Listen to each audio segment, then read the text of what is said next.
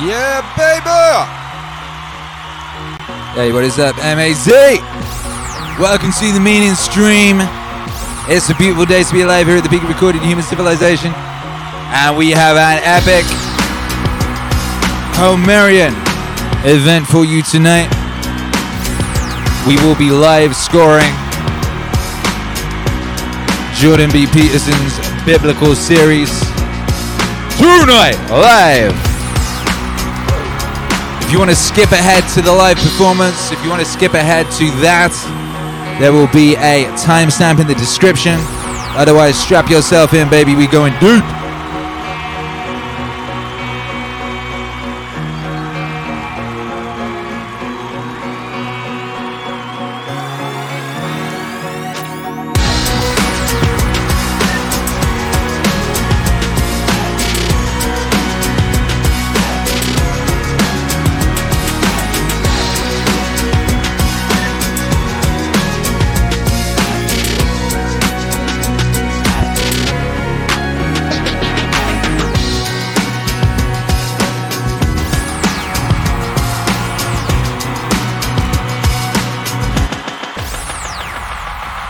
While I'm doing my social link posting, and you should be doing the same, by Jove. If you're locked in live, you should be smashing that like.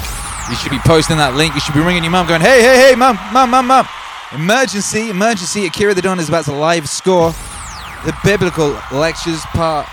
Which one is it? I think he's doing Genesis, mum. Mum, quick. Oh, and he's going to play the new single, Aim, Live in the Day. Mum, quick. Let's have this beautiful shared experience. Come on. Therefore, take no thought for the morrow, for the morrow shall take thought for the things of itself. Sufficient unto the day is the evil thereof. I spent a long time trying to figure out what that meant too, because it's another one of those lines that can easily be read as pro-grasshopper and anti-ant. Remember the old fable of the grasshopper and the ant? Maybe not. I'm not going to tell it. But the ant works and the grasshopper fiddles. The ant has a pretty good time in the winter and the grasshopper dies. And so this is like a pro-grasshopper line, but it's not. It says something else. It says that if you orient yourself properly and then pay attention to what you do every day, that works. That works.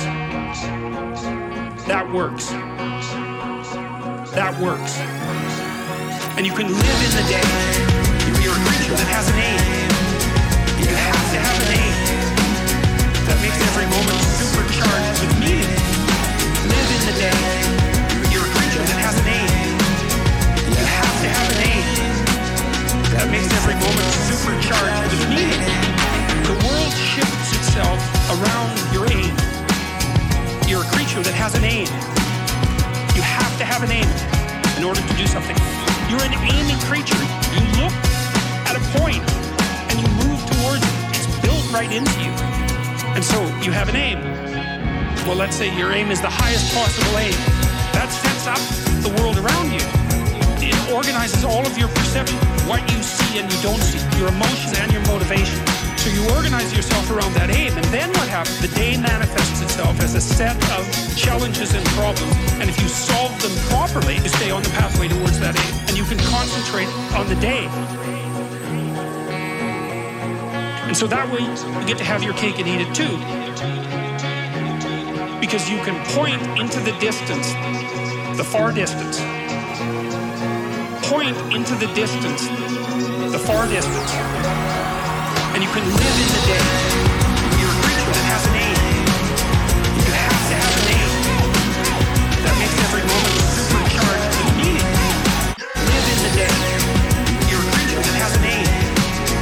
You have to have an aim that makes every moment supercharged with meaning. If everything that you're doing is related to the highest possible aim that you can conceptualize, that's the very definition of the meaning that would sustain you in your life. Well, and then the issue is back to Noah. Well, all hell's about to break loose and chaos is coming. It's like when that's happening in your life, you might want to be doing something that you regard as truly worthwhile. Because that's what will keep you afloat when everything is flooded. And I want to wait until the flood comes to start doing that. Because if your ark's half built and you don't know how to captain it, the probability is very high. And then what, baby? And you can live in the day. Yeah! You're a creature that has a name. You have to have a name. Makes every moment supercharged to meaning. Live in the day. You're a creature that has a name. You have to have a name. That makes every moment supercharged to meaning.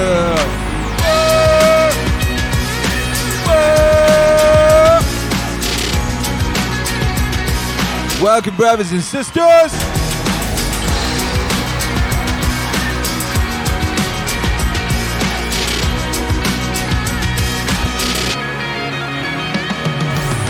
What's up, baby? Shouts out to everyone watching live. Shouts out to you. Welcome to the show. It's MEANINGWAVE Live. We here every day, baby. 7 a.m. on Twitch, 7 p.m. on YouTube. We're going in tonight. We're doing the biblical series, the biblical lectures, the righteousness. We're doing biblical series 2, Genesis, chaos and order. Yes, we are. In which Dr. Jordan B. Peterson breaks down the very Bible itself, breaks it down, you know, in a useful fashion, as opposed to a destructive, hateful, useless fashion, you know. This is not a deconstruction. It's an in glorifying. It's dope is what it is. We did the very first one ages ago. Before we were doing these streams, before Tom Hanks' disease inspired us to build a church, you know, and broadcast live every single day for the people, you know. We did a live stream a couple years ago, I think, 2019. And we did a couple of these, and for some reason I went back because I thought we were doing number 4 or something, 3 or something tonight. Turns out we never did number 2. Turns out we did number 1 and we did number 4. I don't know why. I can't remember. Can any of you remember? What was the thought process? I must have explained it. I must have said what was going on, but I don't know. So anyway, that's cool, baby. We're doing biblical series number 2, Genesis 1. So it's kind of a number 1. It's a new number 1. Genesis 1, chaos and order. That seemed like good timing to me. That seems like perfectly aligned, chaos and order. So that's super exciting, you know? I'm super excited to do this. And it was cool. I went back to the old stream. I went back to that previous one we did. Yo, we have come a long way, baby. Have you seen that stream lately? It's cool. I get people hit me up all the time saying that's one of their favorite streams and they love it. And when will you do another one of those, Akira the Don? When will you live score another biblical lecture by the good doctor? And I say, baby, I'm looking forward to it. You know, we actually tried to do it a few months back, and when we first moved here to Texas, and the internet was not yet good enough. Also, didn't have a capture card. I was trying to stream from one machine to another machine over the air, you know. And trees come out of the air and all that, but I guess the air's busy, you know. Yo, I had some military copters, by the way. I'm out in the country. I'm out in the middle of nowhere, right? I haven't had a military chopper since I left Los Angeles. I heard some today. I wonder what's going on out there. Something's going on. Can you feel it? The vibes is powerful out there, baby. Shouts out to everybody locked in. We are about to go in. There's not going to be much preamble today. We're going to get in. We're going to get in there. We're going to get after it. It's an epic endeavor. What we're undertaking tonight, it's one of those epic endeavors, you know?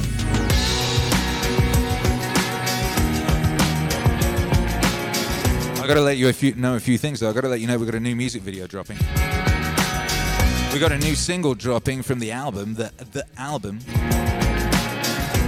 new album, JBP Wave Aesthetic, the first Akira the Don and Jordan Peterson album since 2019.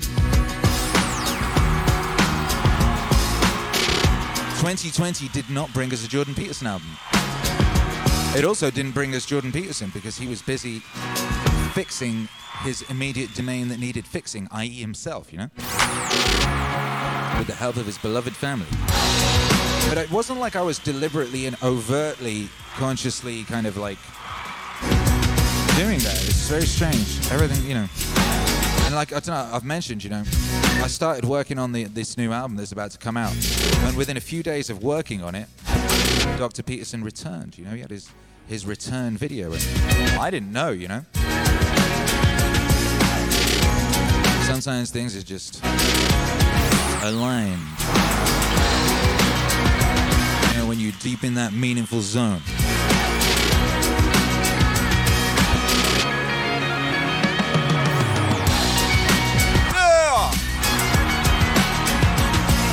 So yeah, we're excited, baby. I'm excited. We're excited to get after it. We're about to get after it. Before we get after it, I gotta know a thing.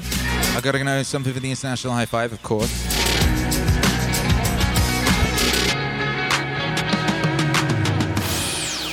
Living the day, baby. Living the day. You're a creature without an aim. You have to have an aim. Tell me one of your aims this year. I feel it's still Happy New Year season, you know? It's like, it's early in the year. Let's not get too like, oh, okay. Let's keep those vibes about. As I say, Happy New Year, baby. What is your aim? What you aiming at? What you aiming at? We have an aim over here.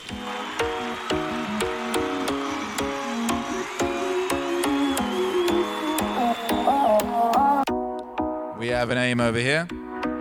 The aim, we are aiming at releasing an album. And we're going to release that album on vinyl. Because you've been demanding it, baby. You've been demanding it for a long time. Kira the Don, get this album on vinyl. So we are. Album's coming on vinyl, along with the classic JBP Wave Genesis, because you'll been asking for that. Yeah! So that's in itself just deeply exciting. We've already crushed a number of our stretch goals, which means that the album is going to be very deluxe. It's going to be a double gatefold. Each of these albums is a double album with a gatefold, a lyric book insert, so you can read the powerful lyricists by, some might say, the finest lyricist of the 21st century. Some might say, I have heard it mentioned. Lyric book, colored vinyl, double, beautiful. Other things are being worked on to make the package extra sauce. Captain Jack is hard at work on sourcing it up.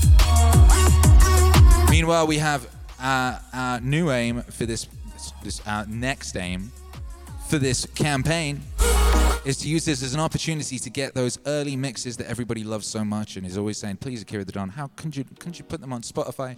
I say, of course not. They're full of unclearable samples and a lot of the beats were made by other people. Then they're not albums, they're mixes. It's a different thing.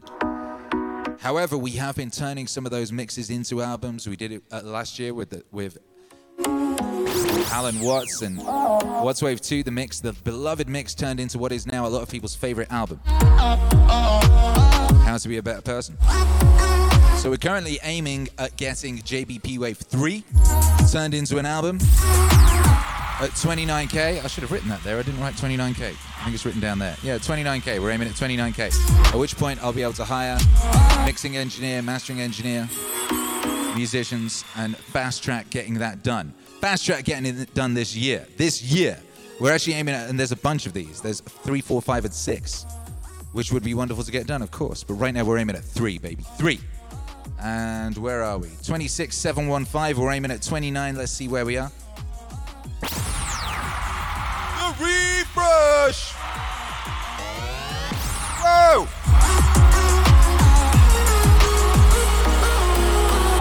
Would you look at that, baby? 727,165. We so close. That's crazy. We're still, by the way, we're in our first week of the campaign. It'll be a week.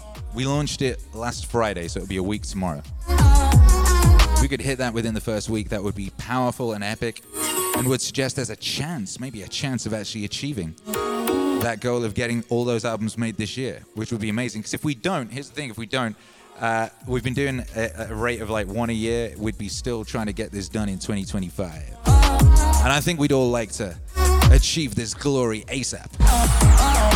Glory ASAP, that's what people say. And I say, indeed, why mess around? Why mess around?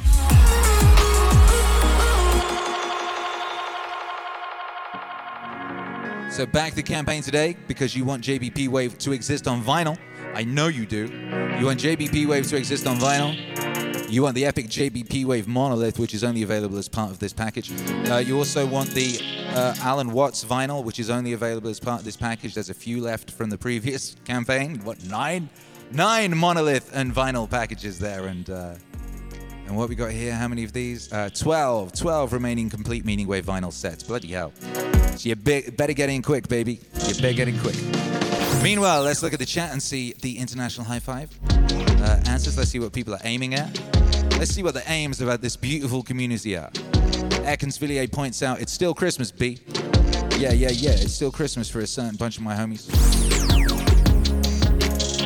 It is still Christmas for the serious ones, you know, the serious ones. The serious cats. What's up, What's up, Keith? What's up, Adam Stone? To be the best father I can be. That's the aim of Adam Stone. Righteous aim. Speaking of which, shouts out to everyone who came here last night and helped make my son Hercules' dreams come true. He turned 8 years old and we celebrated by fulfilling one of his dreams to have an epic gamer father and son stream and play video games together and chat and all that. And he was so good. I was so proud of him. And he had such a wonderful time. He was so happy. He was so deliriously happy. And thank you, all of you who helped make that happen. That was a really, really beautiful moment. He's going to remember that forever, you know, and that's going to be an integral part of his life story, I think. It's pretty epic. You were a part of that. God bless you.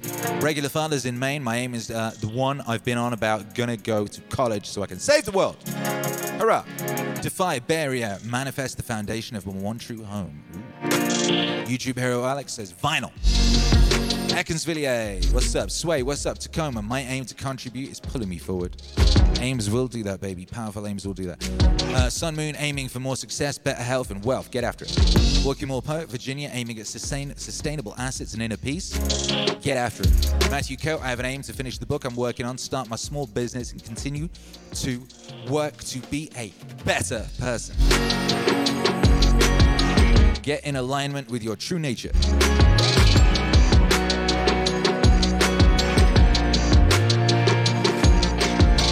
Reveal what's really there, you know. Zach, Boston, Massachusetts. I hope to leave job and start a new career. Get after it. Joey, got a training position at my job, planning on learning public spelling by force. Robert Easley, Chicago. My aim is to maintain epic activities, being of more service to people and my family. Truth and justice. Alexander, new aim, get more discipline, lose weight, get after it. Ekansvilliers says, I believe in all of you. It's nice. John McGarvey, aim to aim. Aim to aim. Florent P, I don't believe. Michael in Seattle, my aim is to become the best possible version of myself. Get after it, baby. Reveal the truth. Reveal the truth of you. Florent P, what's up? Dave Owen, what's up? Aim, finish this cybersecurity masters, then discard my thirst for books so I don't die in bitterness, but in cheerfulness and truth. Grateful to the gods from the bottom of all of our hearts. By Joe. International audience, international high five, many powerful aims. Let's get it, let's get it, let's get it. 3, 2, 1. But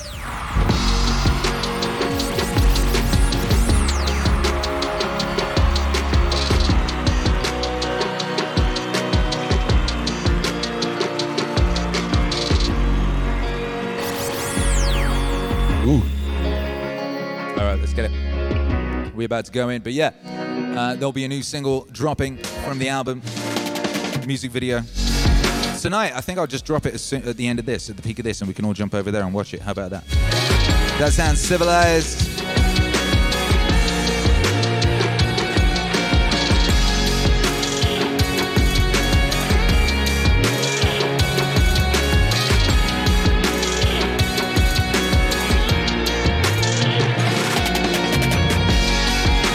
Yo, excuse me.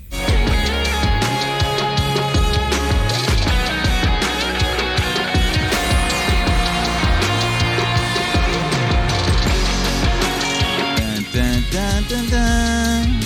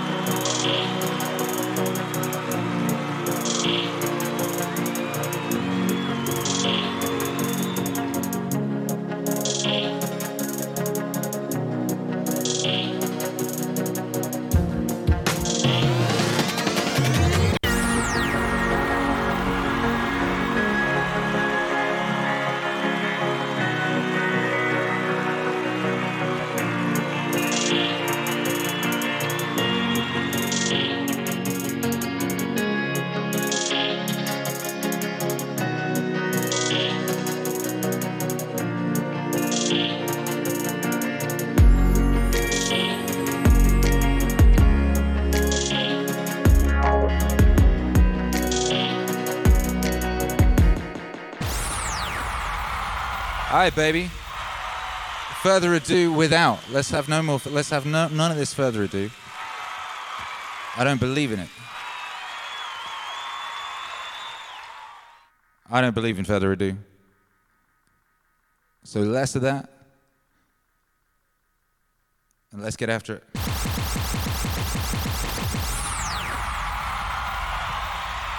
What guy doing above my head? That was so strange. I still don't know why that's happening, you know. If you're listening, you don't see there's a beautiful visual aspect to this whole thing. However, also, I need moving. Let me move myself. I'll be ready, you know.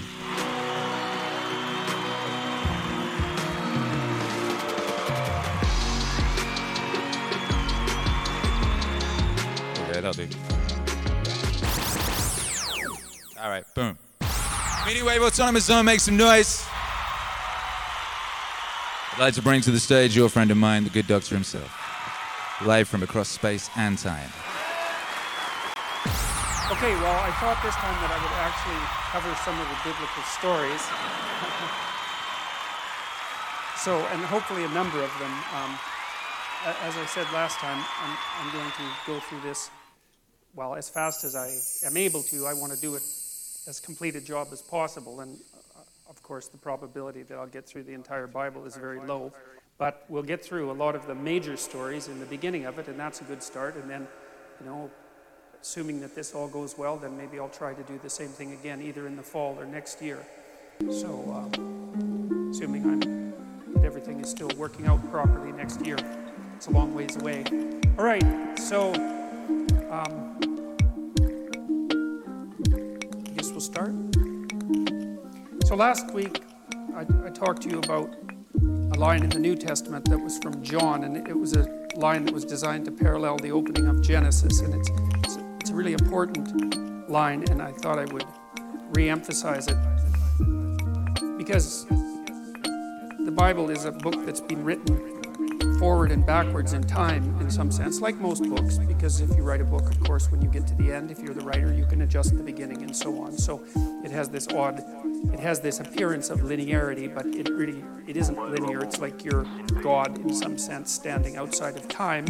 That's your book, and you can play with time anywhere along it.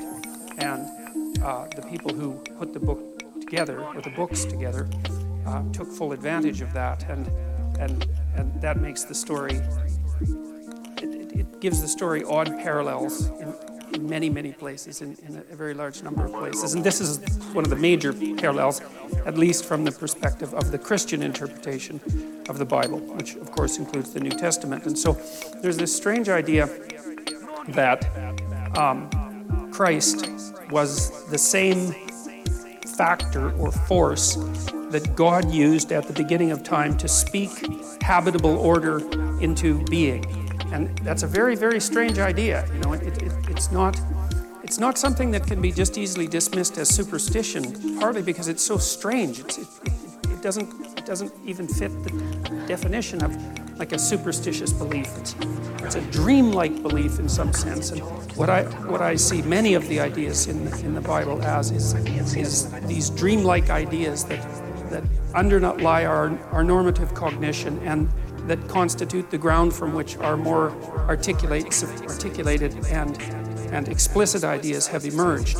And this one's so complicated, this idea is so complicated that it's still mostly embedded in dreamlike form, but it seems to have something to do with the primacy of consciousness. And this is one of the biggest issues regarding the structure of reality, as far as I can tell, because everyone from physicists to neurobiologists debates this. There's the stumbling block for a purely objective view of the world seems to me to be consciousness. And consciousness has all sorts of strange properties. For example, it isn't obvious what constitutes time, or at least duration, in the absence of consciousness. And it isn't also easy to understand what constitutes being in the absence of consciousness, because it seems to be the case, well, if a movie is running and there's no one to watch it, I know it sounds like the tree in the forest idea, but it's not that idea at all. If a movie is running and no one's watching it, in what sense can you say that there's even a movie running? Because the movie seems to be the experience of the movie, not the objective elements of the movie. And there's something about the world, at least insofar as we're in it as human beings, that is dependent on conscious experience of the world. Now, of course, you can take consciousness out of the world and say, well, if none of us were here, if there was no such thing as consciousness, then the cosmos would continue running the way it is running. But of course, it depends on what exactly you mean by the cosmos when you make a statement like that, because there's something about the subjective experience of reality that gives it reality.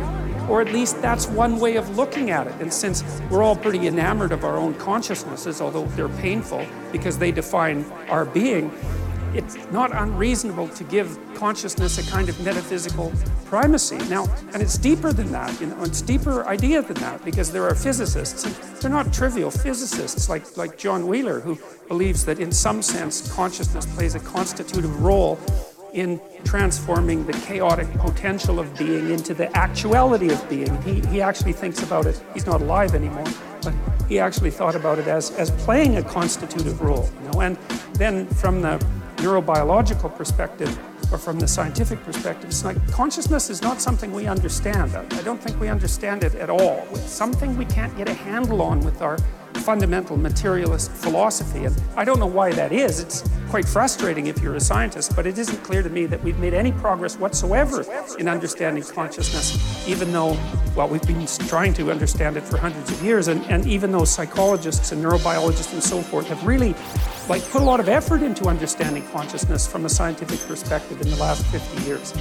So, anyways, what it seems to me is the idea that God used the word to extract habitable order out of chaos at the beginning of time, which is roughly the right way of thinking about it, seems to me deeply allied with the idea that what it is that we do as human beings is encounter something like a formless and potential chaos. I mean, we're not omniscient, obviously, and we can't just do whatever we want, but we encounter a formless and chaotic potential. That's always what we're grappling with. And somehow we use our consciousness to give that form. And this is how people act. Like if you look at how they regard themselves, it's how they act. Because you say things to people like, well, you should live up to your potential. And you make a case that there's something about a person that's more than what is, that yet could be if only they participated in the process properly. And everyone knows what that means, and no one acts like a mystery has been uttered when you say that. And you can see a situation in your own life that's full of potential. You're often extremely excited when you encounter something that's full of potential, because what you see is something that could be. You see a future beckoning for you that could be if only you interacted with it properly. And it activates your nervous system, right, in a very basic way. And we even understand how that happens to the degree that we understand how the nervous system works, because the systems that mediate positive emotion, which are governed roughly by the neurochemical dopamine, and which have their roots way down in the ancient hypothalamus, a very, very archaic and fundamental part of the brain, that responds to potential, which is the possibility of accruing something new and valuable. It responds to potential with active movement forward and engagement. And so we're engaged in the world as potential, and it looks like consciousness does that. And so there's this idea that, and this is the main idea that I think is being put forth in Genesis 1, it's something like, and you see this in mythology, like from what I've been able to gather, there's always three causal elements that make up being at the bottom of world mythology. And one is the formless potential that makes up being once it's interacted with, and that's generally given a feminine nature. And I think that's because it's like the source from which all things emerge and rise. It's something like that. It's more complicated than that, but it's something like that. And then there's some kind of interpretive structure that has to grapple with that formless potential. And I think that's the sort of thing that was alluded to by Immanuel Kant when he was criticizing the notion that all of our information comes from sense data, which would be the pure empirical perspective, right? Because when you encounter the world, you encounter it with a cognitive structure that already has shape. And so it's already in you, this structure, and without that a priori structure, you wouldn't be able to take the formless potential and give it structure. And I think that's something, it's akin in some way to the idea of God the Father, and I'll try to develop that idea more. It's the notion that there's something in all of us, that transcends all of us, that's deeply structural, that's part of this ancient, well, I would say evolutionary and cultural process that enables us to grapple with the formless potential and bring forth reality, roughly speaking. And then there's the final element, and that element seems to be something like consciousness itself, the consciousness that actually inheres in the individual. So it's not only that you have a structure, it's that the structure has the capacity for action in the world. And it's like, you're the spirit that gives the dead structure life. It's something like that. And as far as I can tell, the Trinitarian notion that characterizes Christianity is something like, well, formless potential, which is never given the status of a deity in Christianity. And then the notion that there's an a priori interpretive structure that's a consequence of our ancient existence as beings. It goes back as far in time as you can go, the notion of a structure. And then the idea of a consciousness that is the tool of that structure and that interacts with the world and gives it reality. And that's the Word, as far as I can tell. And so the notion is that there's a Father, and that's the structure, and there's a Son that's transcendent, that characterizes consciousness itself, and that it's the Son, the speaking of the Son, that is the active principle that turns chaos into order. God, that's such a sophisticated idea as far as I'm concerned, because, well, there's something about it that's at least phenomenologically accurate, because you do have an interpretive structure and you couldn't understand anything without it. Your very body is an interpretive structure, right? It's been crafted over, let's say, 3 billion years of evolution. Without that, you wouldn't be able to perceive anything. And it's taken a lot of death and struggle and tragedy to produce you, the thing that's capable of encountering this immense chaos that surrounds us, and to transform it into habitable order. And then there's the idea too, of course, that's deeply embedded in the first chapters of Genesis, which is a staggering idea, and certainly not one that's likely, that human beings were made in the image of God, both male and female were made in the image of God. And that's, of course, a very difficult thing to understand, partly because the God that's referred to in those chapters has a kind of polytheistic element, although it's an element that's moving rapidly towards a unified monotheism.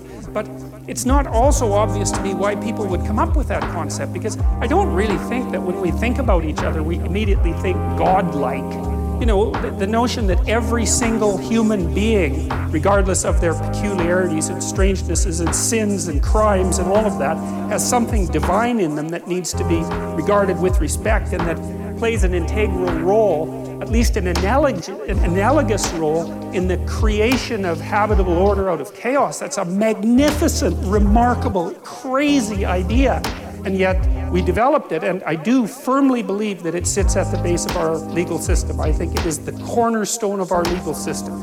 That's the notion that everyone is equal before God, which is, of course, that's such a strange idea. It's very difficult to understand how anybody could have ever come up with that idea, because the manifold differences between people are so obvious and so evident that you could say the natural way of viewing someone or human beings is in this extremely hierarchical manner, where some people are contemptible and easily brushed off as pointless and pathological and without value whatsoever, and all the power accrues to a certain tiny, aristocratic minority at the top.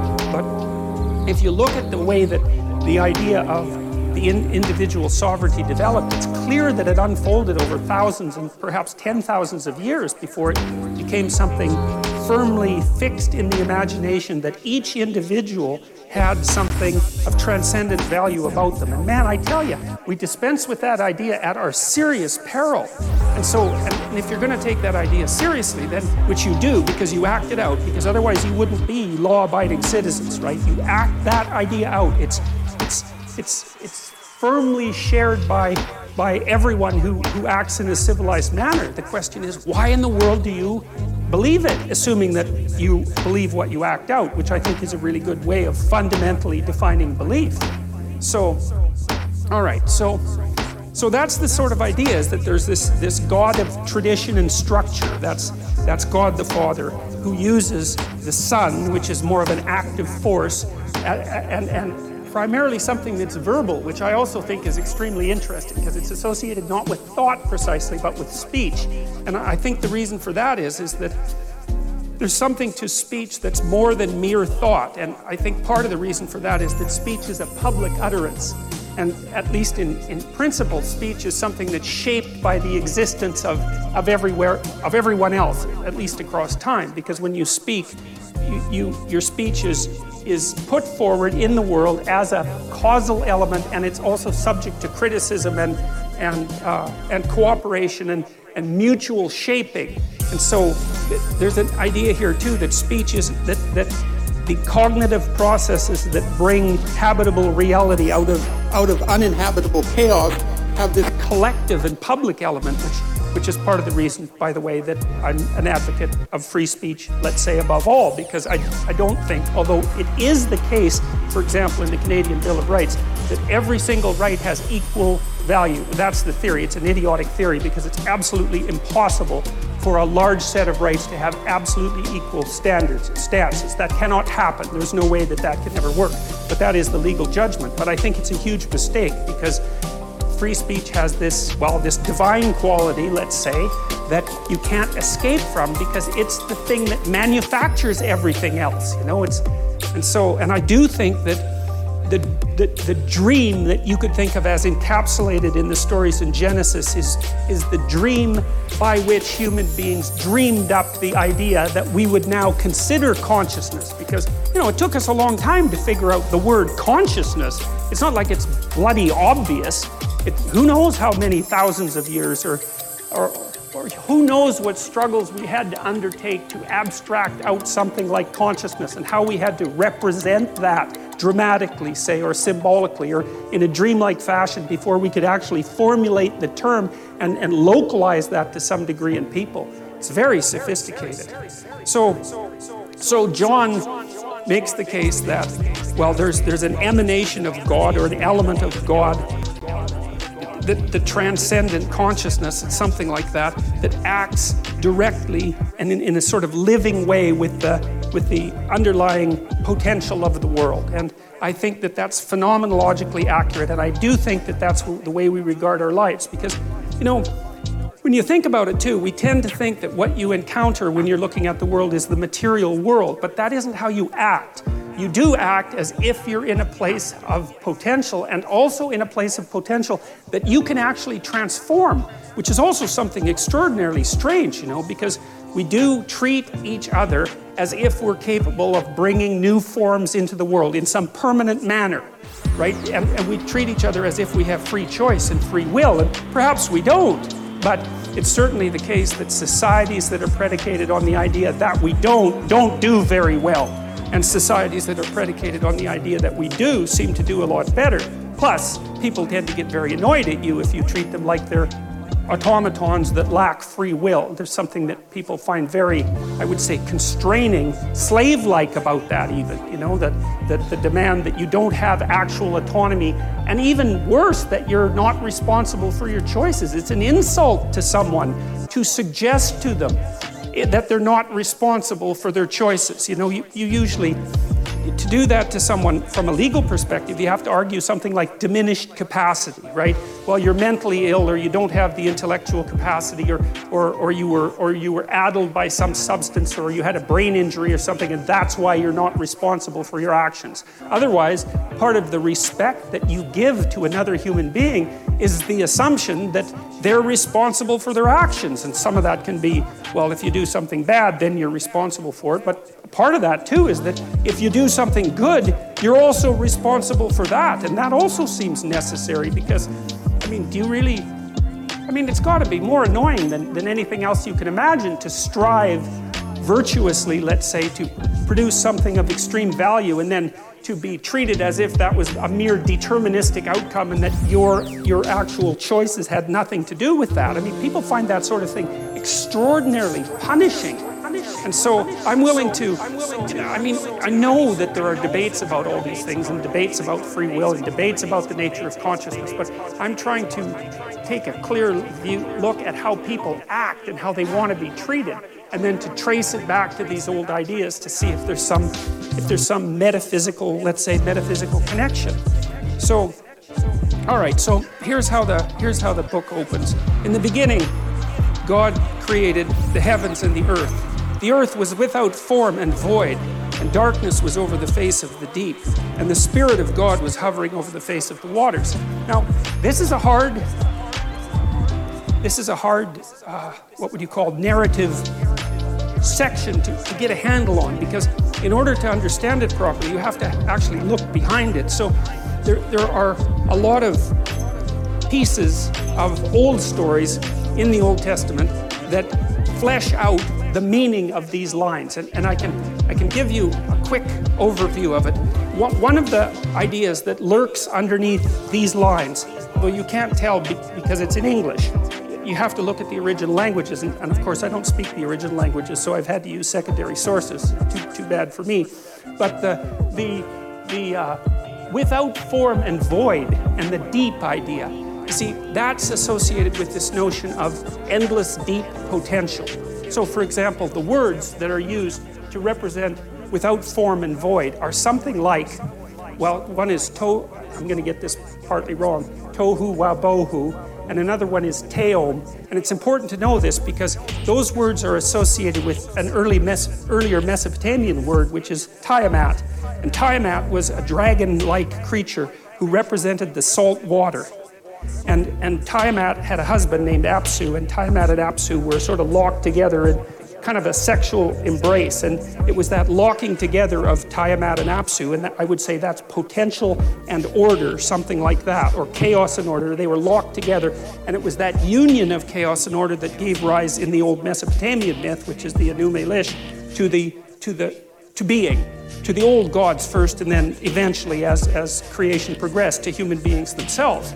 And so there's this idea lurking underneath these initial lines that God is akin to that which confronts the unknown and carves it into pieces and makes the world out of its pieces. And the thing that it confronts is something like it's something like a predatory reptile, or it's something like a dragon, or it's something like a serpent.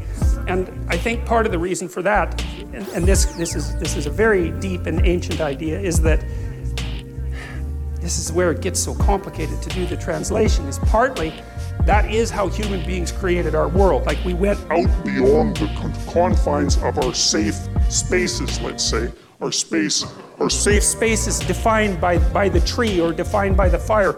And we actively voyaged outward to the places that we were afraid of and didn't understand, and conquered and encountered things out there, like literally animals, like mammoths and snakes and predators of all sorts. And it was as a consequence of that active, brave engagement with the domain of what we did not understand, the terrifying domain of what we did not understand, that the world in fact was generated.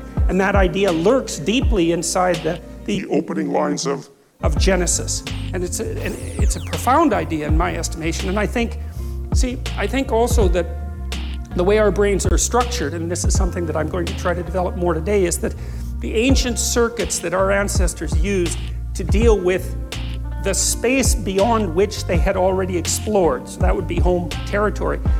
So that's that unknown territory that's characterized by promise, because there are new things out there, but also by intense danger, right? Because we're prey animals, especially millions of years ago when we were very young.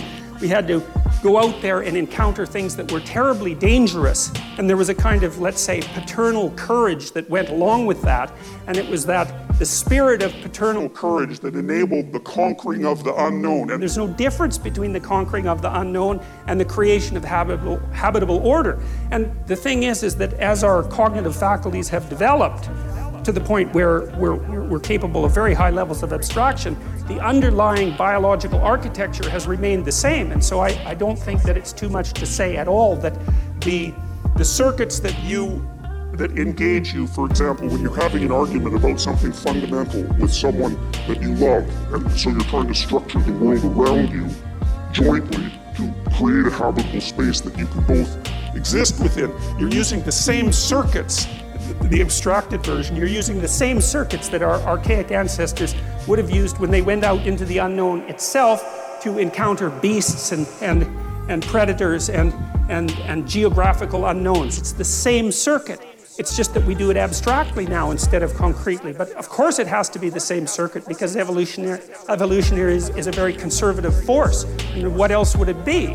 And this is also why I think it's so easy for us to demonize those people who are our enemies, because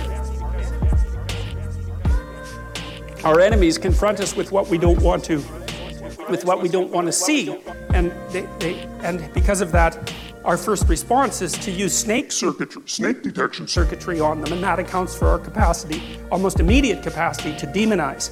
And there's a reason for that. It's not a trivial thing. First of all, it's a very fast response, and second of all, it's a response that has worked for a very, very, very long time.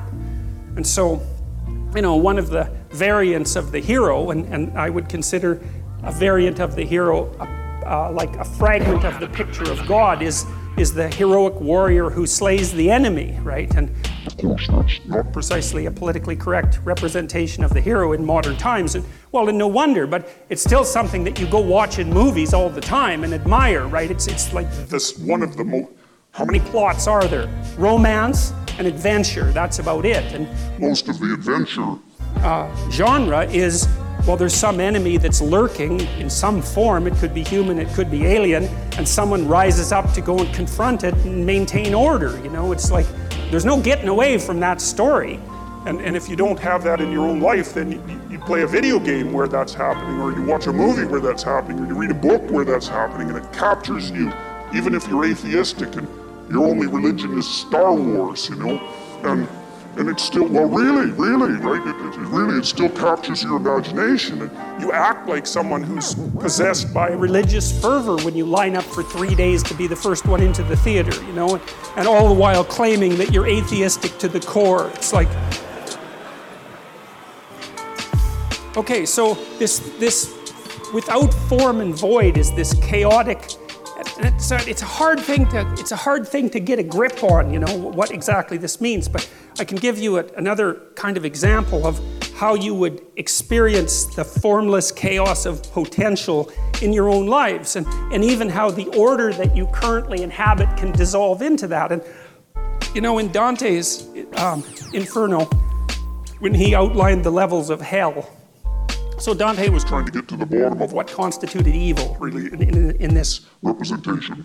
So it's a work of psychology, and he was thinking, well, there are various ways to behave reprehensibly, but there's a hierarchy of reprehensible behavior, and there's something absolutely the worst at the bottom. And Dante believed that it was betrayal. And I think that's right, because, you know, one of the things that enables long-term cooperation, peaceful cooperation between people is trust. And I would also say that trust is the fundamental natural resource.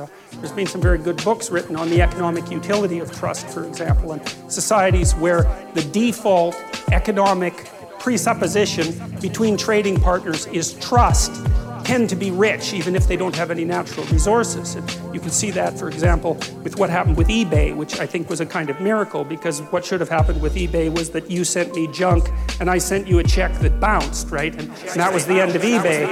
But right, exactly. But that isn't what happened. Like the default transaction on eBay was so honest that the brokers, you could hire brokers to begin with. I can't remember what they were called exactly, but you could pay someone a fee so that they would guarantee the transaction. So, you know, you wouldn't send me junk and I'd actually send you a payment, and we'd pay 10% for someone to guarantee that.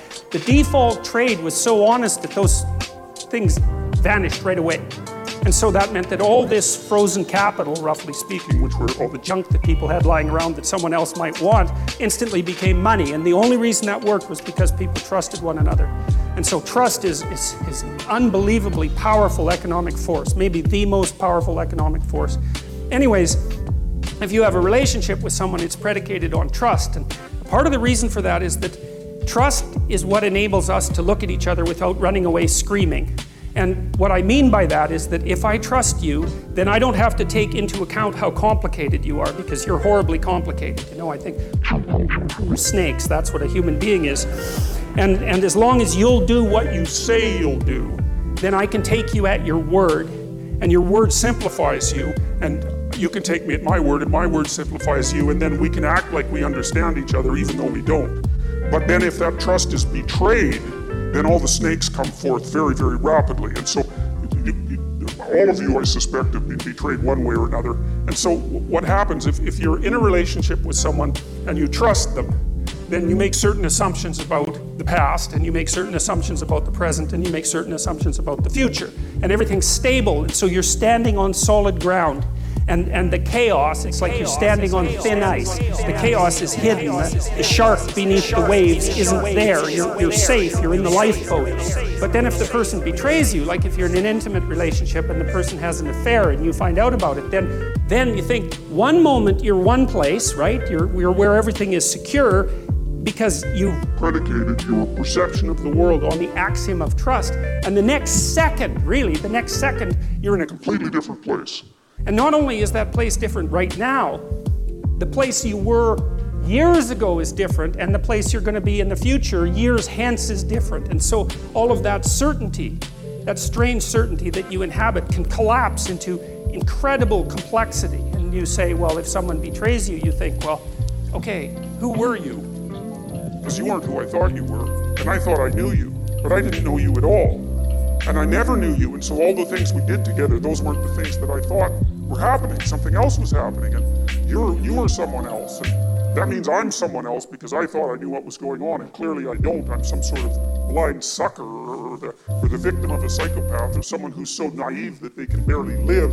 I don't understand anything about human beings, and I don't understand anything about myself, and I have no idea where I am now. I thought I was at home, but I'm not. I'm in a house, and it's full of strangers, and I don't know what I'm going to do tomorrow or next week or next year. It's like all of that certainty, that habitable certainty, it collapses right back into the potential from which it emerged.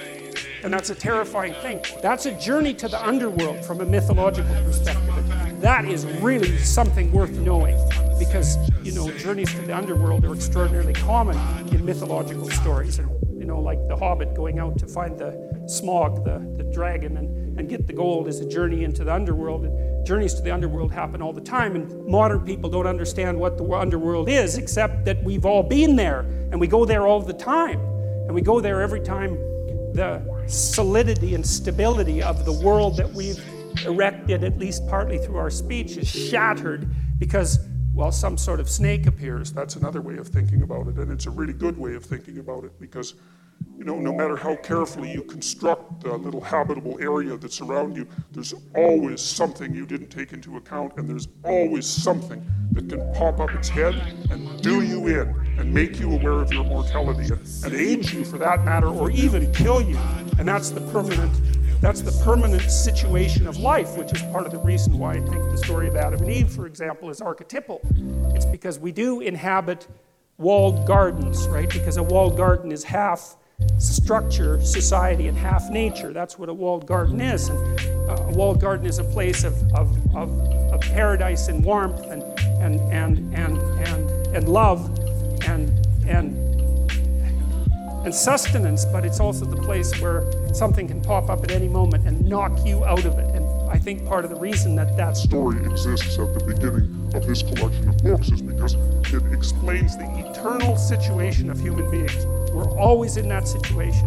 We're in a walled garden, or we bloody well hope we are. But there's always a snake, and then it's even worse, because if there is a snake, we're exactly the sort of creatures who are going to do nothing but go and interact with that snake the second that we can manage it. It's definitely the case that if you want a human being to muck around with something, the best thing to do is to tell them not ever to do it, have anything to do with it, which is, of course, something you know if you have teenagers, or even children, or if you know anything about yourself or your partner. So these stories are trying to express what you might describe as an unchanging, transcendent reality. It's something like what's common across all human experience across all time. And that's what Jung essentially meant by an archetype. And you could say, well, we tend to think that what we see with our senses is real. And of course that's true, but what we see with our senses is what's real that works at the time frame that we exist in, right? And so we see things that we can touch and pick up. We see tools, essentially, that are useful for our moment-to-moment activities. We don't see the structures of eternity, especially not the abstract structures of eternity. We have to imagine those with our imagination. Well, and that's partly what these stories are doing. They're saying, well, there's forms of stability that transcend our capacity to observe, which is hardly surprising. We know that if we're scientists, right? Because we're always abstracting out things that we can't immediately observe. But there are metaphysical or moral realities or phenomenological realities that have the same nature, that you can't see them in your life by observing them with your senses, but you can imagine them with your imagination. And sometimes the things that you imagine with your imagination are more real than the things that you see. Numbers are like that, for example. I mean, there's endless examples of that. And I would say, well, this is also a good way of thinking about fiction, because a good work of fiction is more real than the stories from which it was derived. Otherwise, it has no staying power, right? It's distilled reality, even though in some sense it never happened. It's like, well, it depends on what you mean by happened. You know, it's a pattern that repeats in many, many places with variation. You extract out the central pattern. It's the pattern purely never existed in any specific form, but the fact that you've pulled a pattern out from all those exemplars means that you've extracted something real. And I think the reason that the story of Adam and Eve, which we'll talk about in quite a bit of detail today, has been immune to being forgotten is because it says things about the nature of the human condition that are always true. I can give you another brief example. You know, like, people have a lot of guilt. You know, there's a line of social psychology that claims that most people feel that they're better than other people. And like, I just don't buy that. That isn't what I've seen in my life. And maybe I'm a bit biased because I'm a clinical psychologist and I see more people who are overtly suffering, maybe, than people do in general. Although I'm not so sure about that, you know, because you don't have to scratch very far beneath the surface of most people's lives before you find something truly tragic. And I don't mean the sort of tragedy that you whine about. I mean, you know, your mother has Alzheimer's, or your best friend committed suicide, or you have a close relative with cancer, you have a sick child, or, you know, there's something wrong with you, because almost everyone has at least one really terrible thing wrong with them. And if you don't, hey, you will, so, you know. So, no, that tragic sense of being is there with people all the time. And it's also the case that in my experience, like, I rarely meet someone who says, hey, you know, I'm doing everything I possibly can, I'm a hell of a guy, and I can't see how I could possibly improve, you know? You meet someone like that, you think they're narcissistic, right? And you're right. But most people don't feel that way. They feel like they could do a hell of a lot better than they are, and they're quite acutely aware of their faults, and they don't feel that they're what they should be. And you see, what happens in the story of Adam and Eve as well is that when people become self-conscious, at least that's how it looks to me, they get thrown out of paradise and then they're in history. And history is a place where there's pain in childbirth, and where you're dominated by your mate, and where you have to toil like mad, like no other animal, because you're aware of the future. You have to work and sacrifice the joys of the present for the future constantly, and you know you're going to die, and you have all that weight on you. And to me, again, that's just, how can anything be more true than that? That's just, as far as I can tell, that's just how it is. Unless you're naive beyond comprehension, there's something about your life that is echoed in that representation. And why it is that, I mean, we're such strange creatures because we don't seem to really fit into being in some sense. And that's also what's expressed in the notion of the fall. The existentialists said, well, people feel like they have a debt that they have to pay off to existence for the crime of their being, something like that. And maybe it's because we're acutely aware that we have to offer something of value to the people around us so that they can tolerate us, you know, while we're going about our business. But it seems deeper than that. It's that human beings seem to exist in a post-cataclysmic world, and that's exactly also what's represented in Genesis. And it's very interesting because, you know, in the Adam and Eve story, there's two catastrophes, essentially. There's the catastrophe that occurs when Adam and Eve wake up, which we'll talk about in detail, and become self-conscious and know that they're naked. And their eyes are open, right? So that's the terminology that's used. And to have your eyes open means to have an increment in consciousness, essentially, because eyes are associated with consciousness for human beings because we're intensely visual animals. And so the metaphor of having your eyes opened is the same as the metaphor of coming to consciousness. And as soon as Adam and Eve come to consciousness, they realize they're naked. And the classic interpretation of that is that it has something to do with sexual sin. And I don't believe that. I don't believe that that's what it means, although there are elements about that are relevant. It's more that to realize that you're naked, it's like if you dream that you're naked on a stage in front of people, that's not a sexual dream, man, unless you're some kind of strange exhibitionist, right? It's you want to cover yourself up and get the hell off that stage as fast as possible. And so to be naked in front of a crowd is to have everyone, it's to have the judgment of the social world focused on your self-evident inadequacies. And that makes people self-conscious, and that's a real human state. It's associated with neuroticism in the Big Five trait model. But people don't like that at all. They don't like having their fragility and vulnerability exposed to the group.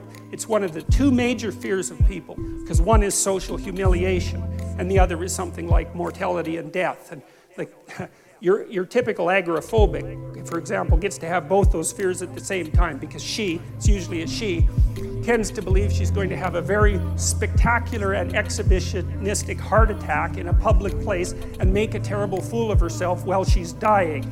So, and then that's a good example of the two archetypal fears that characterize human beings. So to me, and I said that I tried to approach these stories as if I didn't know what they were about, because that seemed right to me, because they're mysteries. Everything about them is mysterious, and why we have them is mysterious, and what the hell you're all doing here is mysterious, listening to this lecture. And reading Jung, because Carl Jung was very, very helpful in this, because he faced these stories with a beginner's mind and presumed there was something to him that he didn't understand, given that they were at the very bloody bottom of our civilization, which is historically perfectly clear, and that they came out of the midst of time. And he wasn't satisfied with the idea, the Freudian idea that God was just the father, or the Marxist idea that religion was the opiate of the masses. It's like, if religion was the opiate of the masses, then communism was the methamphetamine of the masses, I can tell you that. So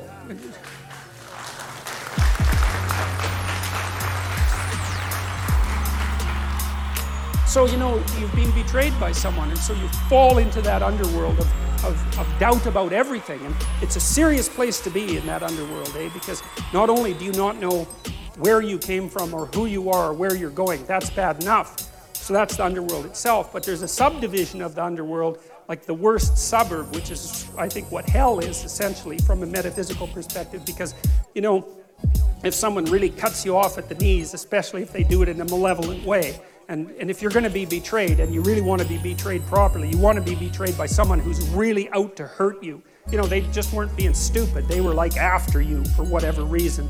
And then that's also, you plunge into that underworld space, and that's also when you start to nurse resentment and aggrievement and murder and homicide, and even worse, because if people are betrayed enough, they start to obsess about the utility of being itself, and perhaps go to places that no one would ever want to go. If they were in their right mind, and to develop and nurse fantasies of the ultimate revenge. And that's a horrible place to be, and that's hell as far as I can tell. And that's why hell has always been a suburb of the underworld, because if you get plunged into a situation that you don't understand and things are not good for you anymore, it's one step from being completely confused. It's only one step from being completely confused to being completely outraged and resentful, and then it's only one step from there to really looking for revenge.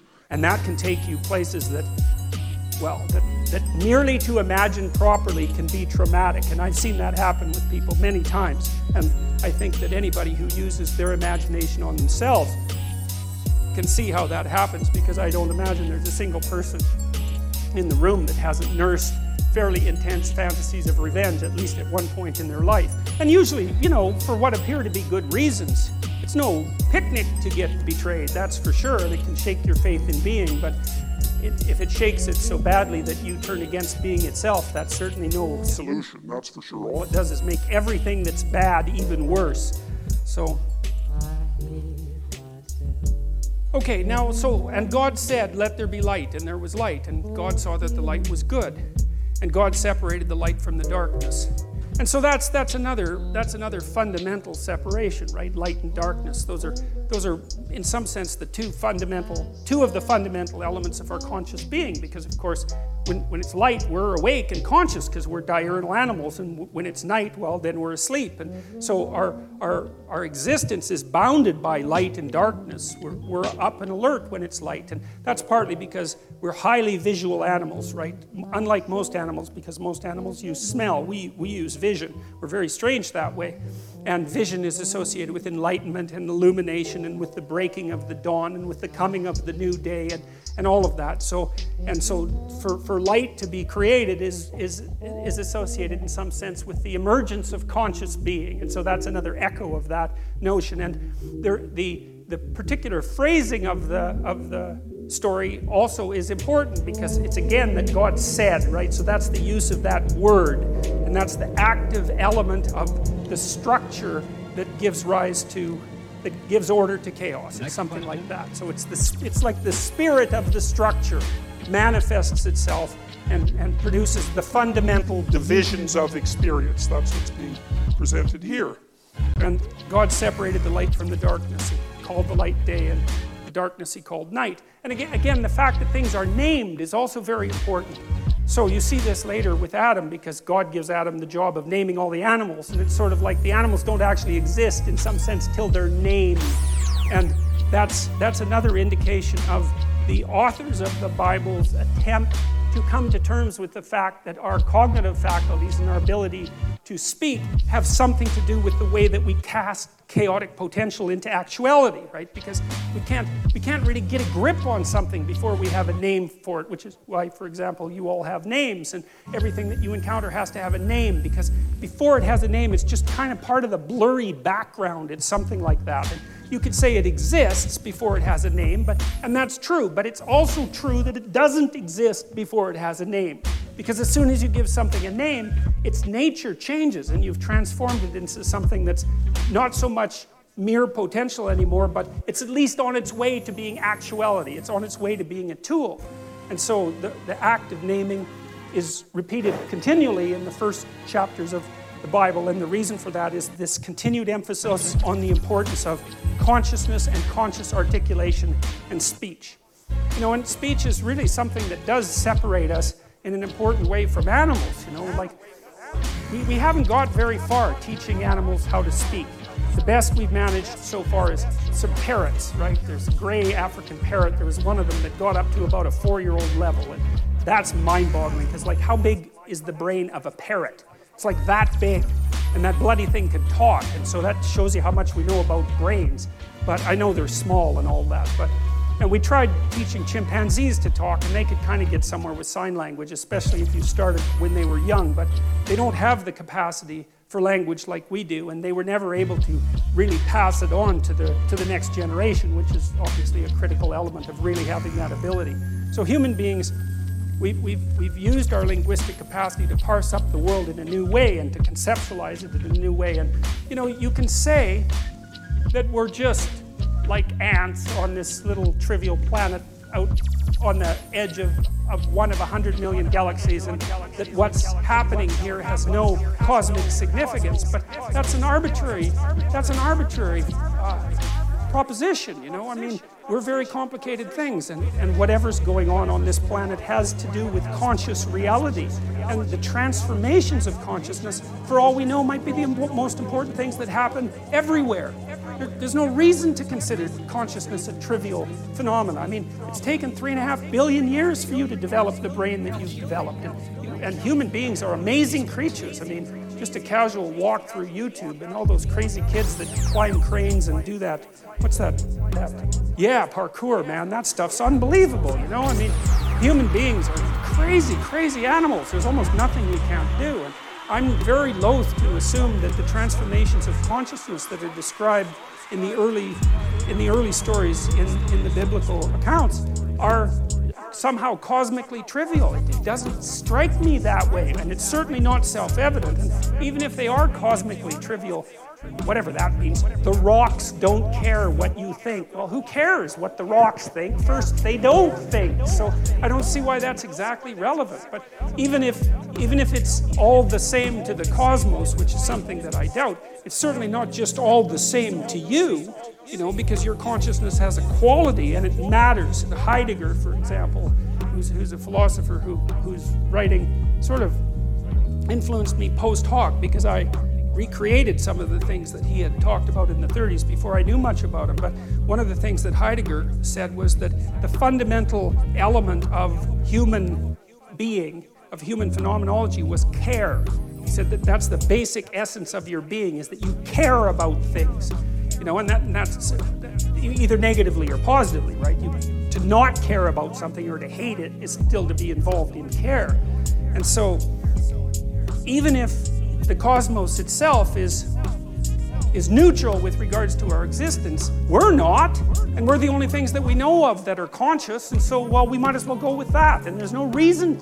See, I can't help but think that the constant attempts by people to trivialize the nature of their own consciousness has a dark side. I'm a psychoanalyst, and so I always think that way. It's like, well, first of all, if you as a being don't matter, then you don't have to do anything. It's a great justification for total lack of responsibility, and that really twigs something for me, because, you know, people who are bent, let's say, or vengeful or angry are always looking for a reason why they don't have to be responsible for anything. Plus, it's a lot easier. And so the notion that consciousness is trivial immediately allows you to wander down that path. And so I'm skeptical of those claims, and I also think that there's a deep hatred of humanity that underlies those claims as well. And I read my YouTube comments sometimes, you know, and I've always been annoyed that, you know, because I've heard like sort of radical, clueless environmentalists say things like the planet would be better off without people on it, which is something that, like, you just cannot say that. If you say that and listen to yourself, you should like go to a monastery for like 3 years and never say a word and have a shower every 10 minutes until you've learned your lesson properly. You know, you can't utter a more genocidal phrase than that, you know, and of course you always do it in a display of your care for the world. It's like, well, if we just didn't have any people, it's like, well, we'll just line them all up and shoot them with machine guns. No, it's really sickening, it's appalling. And there's a hatred for humanity that's at the bottom of it. And I mean, you can kind of understand why, because we're messy and, you know, we don't clean up after ourselves, and, you know, we're like raping the rainforests and that sort of thing. But I do have some sympathy for people because, you know, we're hell on Mother Nature, but she certainly returns the favor. So, and that's a good thing to remember. You know, a lot of what we're doing is just bloody well trying to exist with a relative minimum of pain. And we're doing our best to get as good at doing that as fast as we can. And that's not an easy thing. There are lots of us, and like life is bloody complicated. And the other thing that happens too is, again, if you scratch just beneath the surface of people, and this is something that's always, you know, to me has been a kind of miracle, is if you talk to someone, they're out doing their job, and maybe they're doing a good job at it, like some emergency room nurse, you know, it's God, there's a job for you. Or maybe they work in palliative care. You know, and you talk to them and you find out they've got like 4, as I said before, serious problems in their family, and maybe they're diabetic to boot, and yet they haul themselves out of bed in the morning and go take care of dying people. It's like, good God, people deserve a bit of respect for struggling forward and not always trying to make the planet a worse place when they're beset on all sides constantly by, you know, an unending series of tragedy. You'd think we could have a little bit of sympathy for ourselves as a consequence of that. It's like we're not all like rapacious, greedy monsters who are bent on just devouring everything in our path, you know? It's a little bit more complicated than that. So, all right, anyway, so let's go to the next part of this here. All right, so, and God said, let there be an expanse in the midst of the waters, and let it separate the waters from the waters. And God made the expanse and separated the waters that were under the expanse from the waters that were above the expanse. And it was so, and God called the expanse heaven. And there was evening and there was morning the second day. Well, to understand that, because that doesn't make any sense at all, really. So I think I told you a little bit about this before. So the world that's being created in this particular account is a phenomenological world. There's a disk of land, because if you go out in a field and you look around, you're on a disk of land, so that's pretty obvious. And then there's a dome on top of it. It's more or less held up by the mountains, and rain comes down, so there's water above the dome, because where else would the rain come from? And underneath the ground, there's fresh water. You can drill down and find that. And then around that, there's salt water. And so that's the world. And it's kind of an empirical world, because if you're a child and you just go out in the field and you look at the world, that's sort of what it would be like. And so that's the world that's being created. And so one of the things that is worth thinking about, and this is something Carl Jung was very interested in, is that these old descriptions are half geographical and half empirical, so it's sort of based on observation, and half psychological. So one of the things Jung was interested in, for example, was astrology, but mostly for a psychological reason, because, you know, there are stars up on the dome, and then when you look at the stars, you can imagine the shapes of the stars, and that helps you orient yourself, because as soon as you can see shapes in the stars, then you can recognize the constellations and you can orient yourself at night. But then the constellations become gods, say, and the gods turn into a drama. And the drama comes from within. It's the projection of imagination. And so when Jung was analyzing astrology, he was analyzing psychology, because he saw the astrological narrative as the projection of the human imagination onto the cosmos. And so when he was analyzing astrology, he was analyzing psychology. And the same thing is the case with these stories, is that the world they describe is it's not the natural world like a scientist would describe it, because these people weren't scientists. They didn't have the technology and the tools. It was the way for them it was the world. For us, it's the way they saw the world. And so we're looking at the way they saw the world. And a lot of that psychology, and we share that psychology to a large degree with those people. So in this is psychology.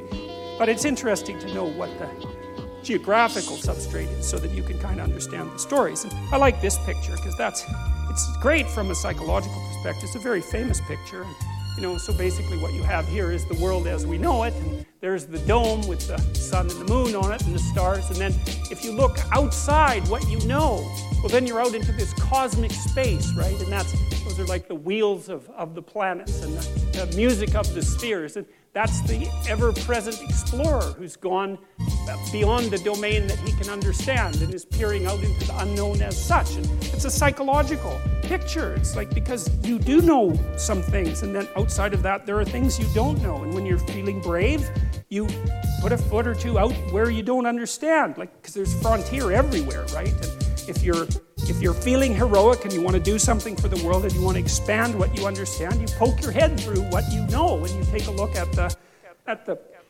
whatever structure is out there. And, you know, he's pretty smart, because most of them is still where it's safe. And I would say that's a good thing, because if you jump right out there, well, then maybe you fall off the edge of the earth. And I wouldn't precisely recommend that, especially if you do it accidentally.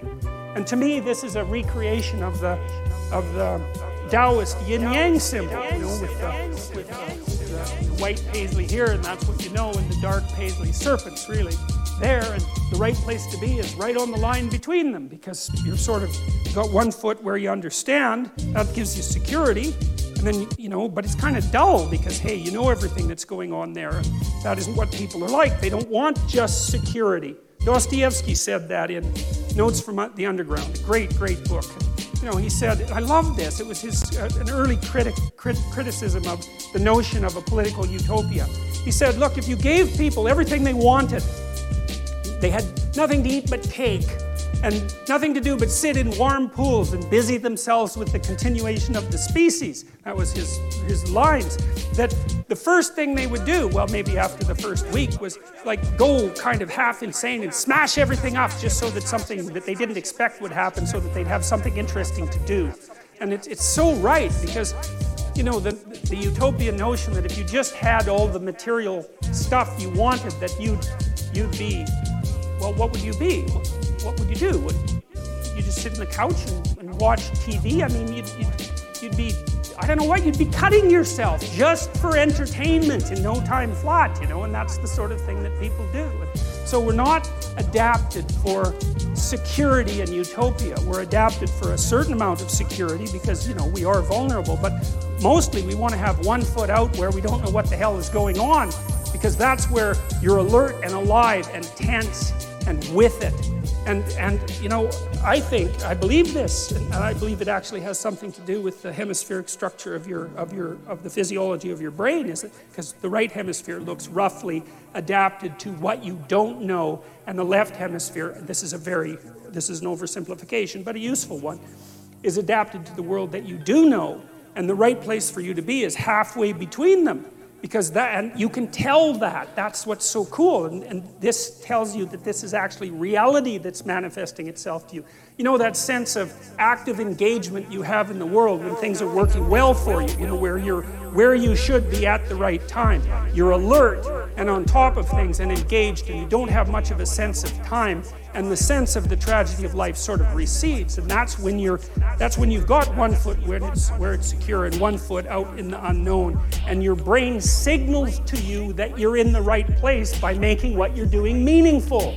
And that sense of meaning is actually a neurophysiological signal that you've got the forces of the cosmos properly balanced in your being at that moment. And that's why it feels so good. Now, well, what else could it possibly be? I mean, our brain is capable of looking beyond our vision. That's what it's for. And that sense of engagement, there's no reason to assume that that's anything but a real signal. And you can reduce it. You could say, well, the problem with being where you know only is that you don't know everything, and that's going to be a problem in the future. And the problem with being where you know nothing is that's just too much, man. Like, you go into panic mode, and because anything can happen there and you can't handle it. So you got to mediate between those two things. You want to be secure enough so that your physiology isn't revving out of control, and you want to be out there in the unknown enough so that you keep updating yourself constantly. And that's the place where information flow is maximized. And you know that because that's where you are when you're having a really interesting conversation with someone, or you're gripped by a book, or you're really into a movie, or maybe something that you do as apart from your work, or maybe even in your work, you're into it. And that's because you are in the right place at the right time, and your whole nervous system is signaling that to you. And I would say that's the sort of place that you should be all the time. Of course, you can't be because no one's perfect, but that's the recreation of paradise on earth. It's something like it because you are in the right place at the right time when that is happening, subject to certain, what would you say, restrictions that we can talk about later. Well, that's what this guy's doing, and that's, I would say, akin to the action that God is taking when he's transforming the chaos of potential into habitable being. And it's the sort of thing that human beings are supposed to act out. And God said, let the waters under heaven be gathered together into one place, and let the dry land appear. And it was so. God called the dry land earth, and the waters that were gathered together he called seas. And God saw that it was good. Well, that's an interesting thing too, because there's this play written by a German named Goethe. I can never say that properly. It's Johann van Goethe, and I can't say it, but he wrote this play called Faust, and he wrote one part of it when he was quite young, and then Faust 2 when he was quite old. And he has a character in there, Mephistopheles, and Mephistopheles is the devil. And he actually has the devil explain himself twice, basically using the same words, which I really like. It was very profound. And basically, Goethe's Mephistopheles says, he's the adversary of the word. That's a good way of putting it, because that's how it works out mythologically. He's the figure behind the snake in the Garden of Eden, which is something we'll talk about more. But he has a sophisticated philosophy. He's not just some random troublemaker. He's got a deep philosophy, and his philosophy is quite straightforward. And it's compelling. And people are gripped by it quite often, far more often than they think. His philosophy is, well, look around at the world. It's like Ivan Karamazov in The Brothers Karamazov, when he's trying to disabuse his younger brother of being a Christian monk. Mephistopheles says, well, look at the world. I mean, you look around the world, it's nothing but a bloodbath. It's just suffering everywhere. Everything eats everything, and people die terribly, and they're cruel to one another, and the whole mess is nothing but a constant hall of terrible carnage and ruin and wreck. He says it would be better if it was never existed at all. And that's a very, very interesting idea. And I do believe, and I've seen this in people many times, that in the depths of despair, especially when you've been betrayed, for example, and you wander into the wrong subdivision of the underworld, that's something that comes to mind. If you have a very sick child, for example, or maybe your whole family is suffering, as whole families do sometimes, an idea is going to come to you. It's like, good God, who put this mess together? And is it really worth it? Is it really worth the suffering? Suicidal people, they say no. They say, no, enough of this. And you have to be pushed a long way, generally speaking, before you'll actually commit suicide. You have to be in very, very desperate straits. But your answer under those conditions is that being is such that it would be better if it had never been. And that's I think it's a terrible philosophy, I believe, because I think what happens if you act it out is that you make the very things that led you to despair far worse. And I can't see that if it's reasonable to draw a logical conclusion that suffering justifies your desire to make being end, that the answer to that can't be to produce more suffering. That just doesn't make sense. And my observation has been that people who act out the Mephistophelian philosophy inevitably make suffering far worse. And then that raises the other specter of, well, do they want being just to cease, or are they just out for bloody revenge at any cost? And my conclusion has always been is that the mask is, well, being shouldn't exist because it's too terrible, but the true motivation is I'm going to make everyone suffer as much as I possibly can before I say goodbye to this place.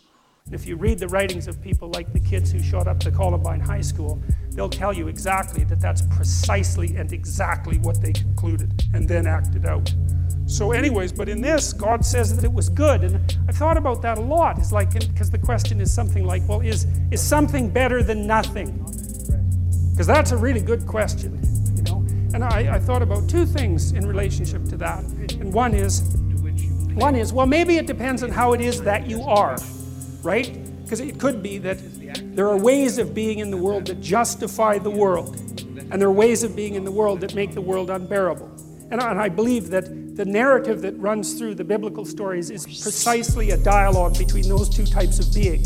And the optimistic part of the story is that being requires limitation and suffering. There's no escape from that. But there are modes of being that allow that to be perhaps even more than tolerable. Perhaps there are modes of being that allow that to be good. And it's a straight and narrow road. It's a very difficult road to tread. So I think, well, that's possible. I'm not an optimist by nature.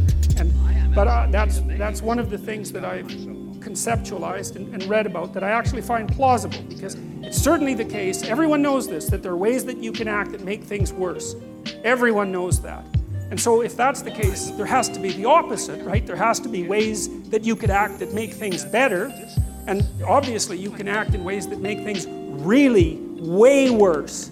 And so the question is, well, are there ways that you can act that make things really much better? And I think that's the question is, can we have our cake and eat it too?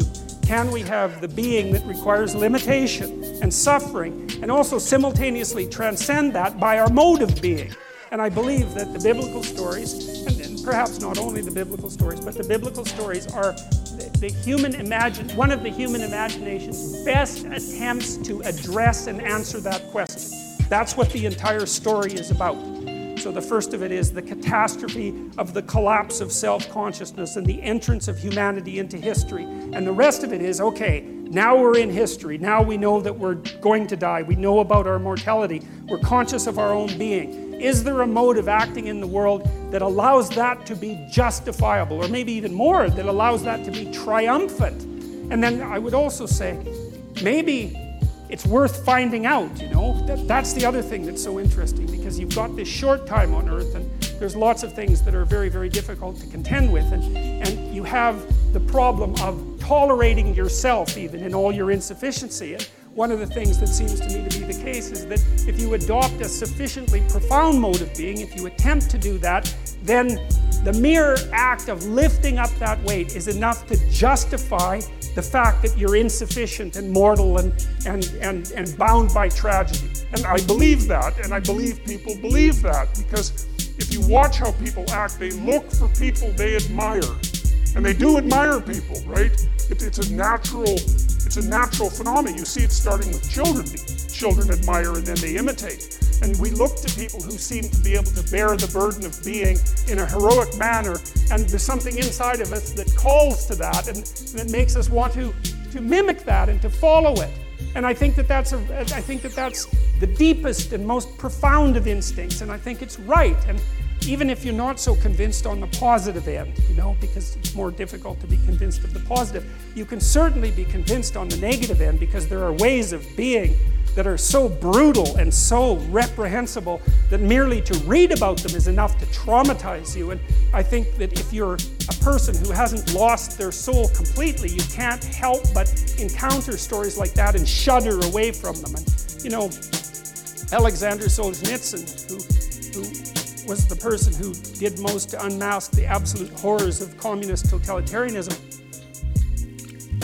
said that he believed that the Nuremberg judgments were the most important event of the 20th century. And that was the judgment at the end of World War II, that there were certain actions that no one was to undertake, no matter what their cultural background was, because they were, let's say, crimes against humanity. That there was such a thing as universal evil.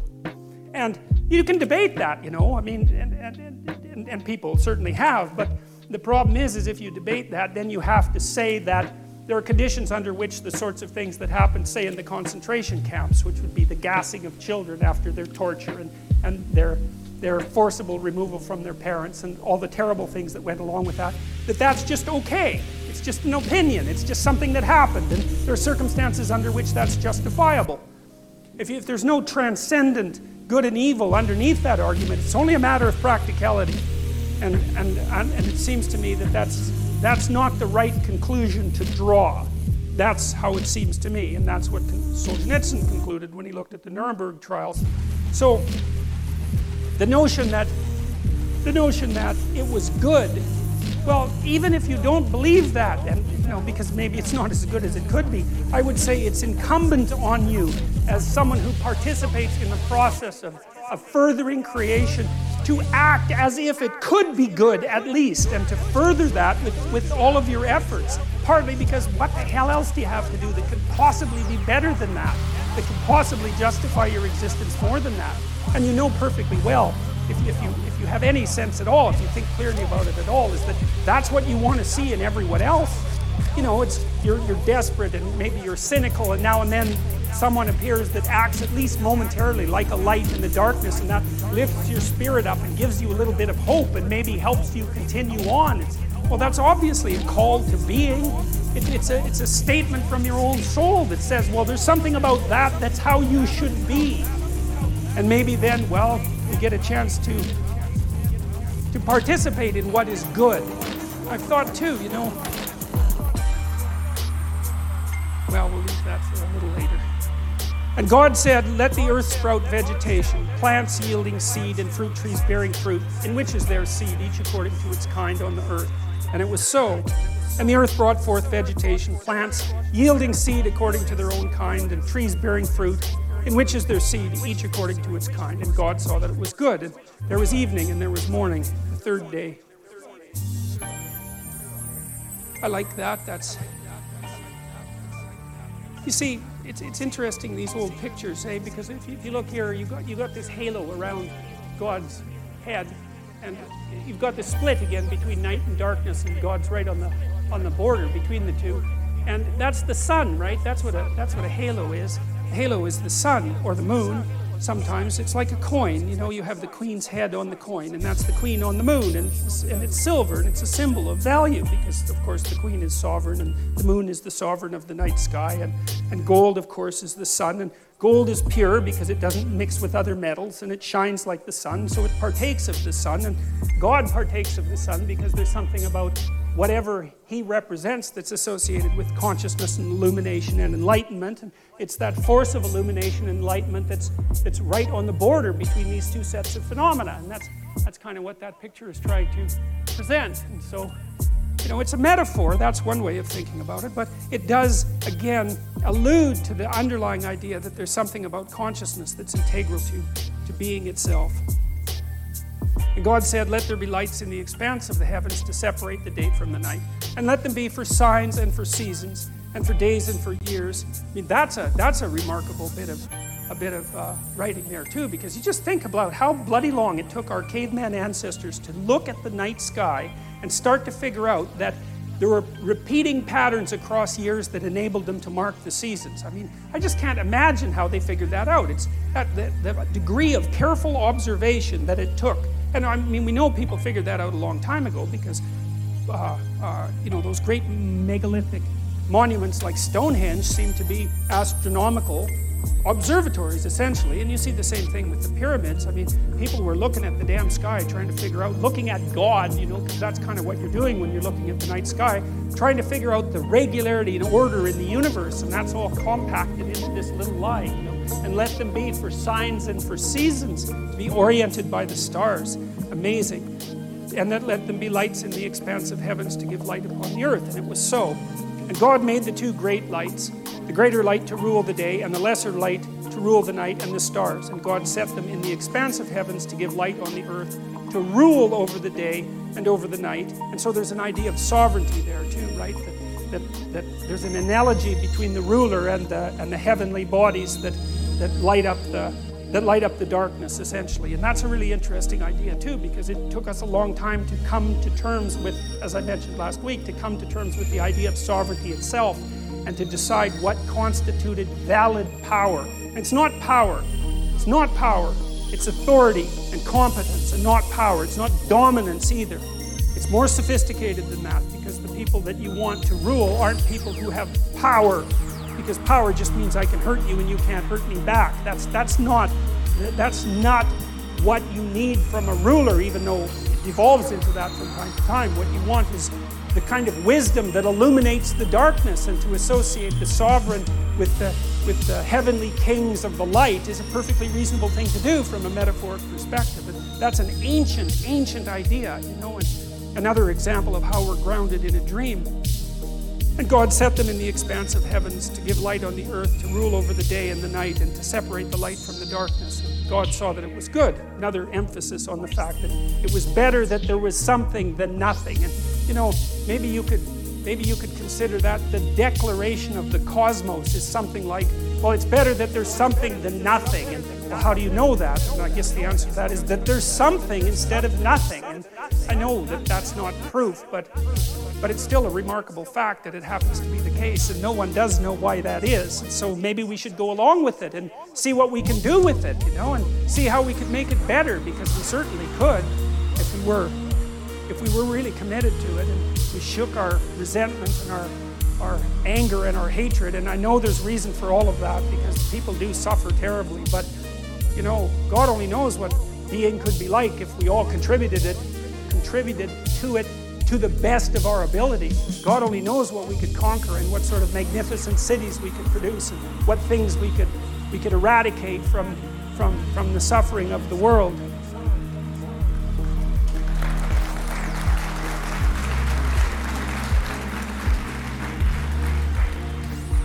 And there was, you know, there's this guy I read about. This is amazing, and I don't remember his name, but he found out about this worm that was called the guinea worm. And guinea worm is a really horrible thing, and you can look it up if you want, but I'll tell you a little bit about it, even though it's very distasteful. So a guinea worm is a parasite that lives in Africa, and it burrows under your skin, and it's quite long. It's about that long, and it's, you know, about that wide, and so it'll burrow underneath your leg, and then it's in there, you know, and maybe it pokes its little head out a hole, which is one of its delightful tendencies. And then if you want to pull it out, it breaks, right? Because otherwise you just pull it out and it would be dead. And so it doesn't like that, so it just breaks off. And many people had this horrible disease, you know, and well, you can't imagine what that would be like, because you're part of the 1% and you live in North America, and thank God for that. But you know, just a little imagine, you don't even want to think about it, let alone have it. And he went to Africa and wiped the damn thing out. It's like, well, great, you know, it seems to me the planet's a lot better off without any guinea worms on it.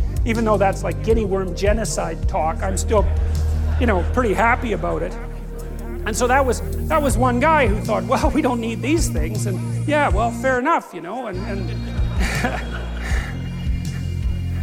yeah, well, so good for him. Like, you know, I mean, he can die thinking that the world's a better place than it was when he first popped out, and so good for that. I think that's a good aim, you know. I think is to think that when you're on your deathbed, you can look back and think, well, there's a little less suffering in the world from here on out than there would be if I had never existed. That's a lot better than the opposite, because it's certainly possible, say, if you're Stalin, to ensure that there's a hell of a lot more suffering in the world than there would have been if you hadn't lived.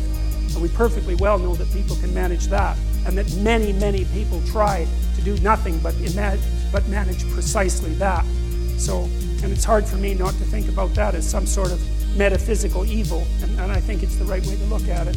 And there was evening and there was morning, the fourth day.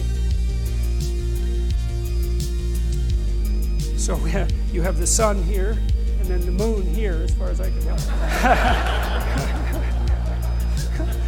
Yeah. Yeah. Actually, I think this is the moon over here, but so, yeah, and that's part of the Sistine Chapel, which is, an absolutely remarkable.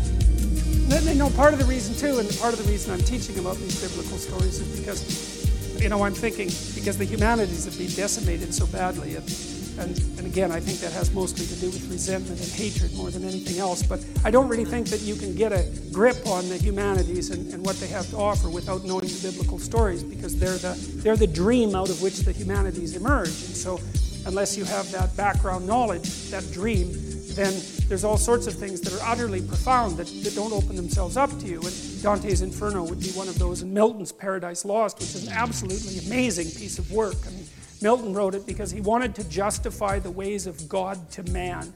What an ambition that is. And I mean, he was serious about that. He took the problem seriously. It's like, it's the Mephistophelian problem, is that, well, this is a rough business that we're involved in, and, maybe we should just give it up. And I think the whole world, I think, was deciding that in the 1980s, when we were deciding whether we were going to engage in the ultimate nuclear catastrophe, and we were very, very close to that a number of times. And I think it was a collective decision in some sense on the part of humanity that we might as well keep the whole awful game going rather than just demolish it. But Milton, he wrote Paradise Lost it's a dream. Again, it's a dream, and trying to explain the nature of being and the nature of evil, and you can't crack the damn thing without knowing the underlying stories, and that's really too bad, because it's utterly profound. And the reason you need profound things, as far as I can tell, you need profound knowledge, is because life is actually a profound problem for everyone. I mean, you can shelter back and live a very conservative existence, and look, like, more power to you. I understand why you would do that, but it doesn't stop you from having to face the ultimate questions of life. Right there in everyone's face, and at least at some point in your life. And it would be better if you could confront them full on, and to deal with them properly, and to be a beacon of strength as a consequence of that. And I think that wisdom, that's what the humanities are supposed to teach, is wisdom. And wisdom is what enables you to deal honorably with the tragedy of life. And I can't see how you could think that that was a bad idea, because there are going to be times when you're in an emergency room and, prone to panic and to cry and to break down and to collapse and to be of no use to anyone around you. And that's not the right way to be. It's the right way to be in a situation like that is to be strong and reliable, and I don't think you can do that without being wise. And you can't be wise without putting yourself together, and without knowing something about where you came from and what you're like, and that's history and the humanities. And so this isn't optional. It's more necessary. Man does not live by bread alone, and that's exactly the issue here.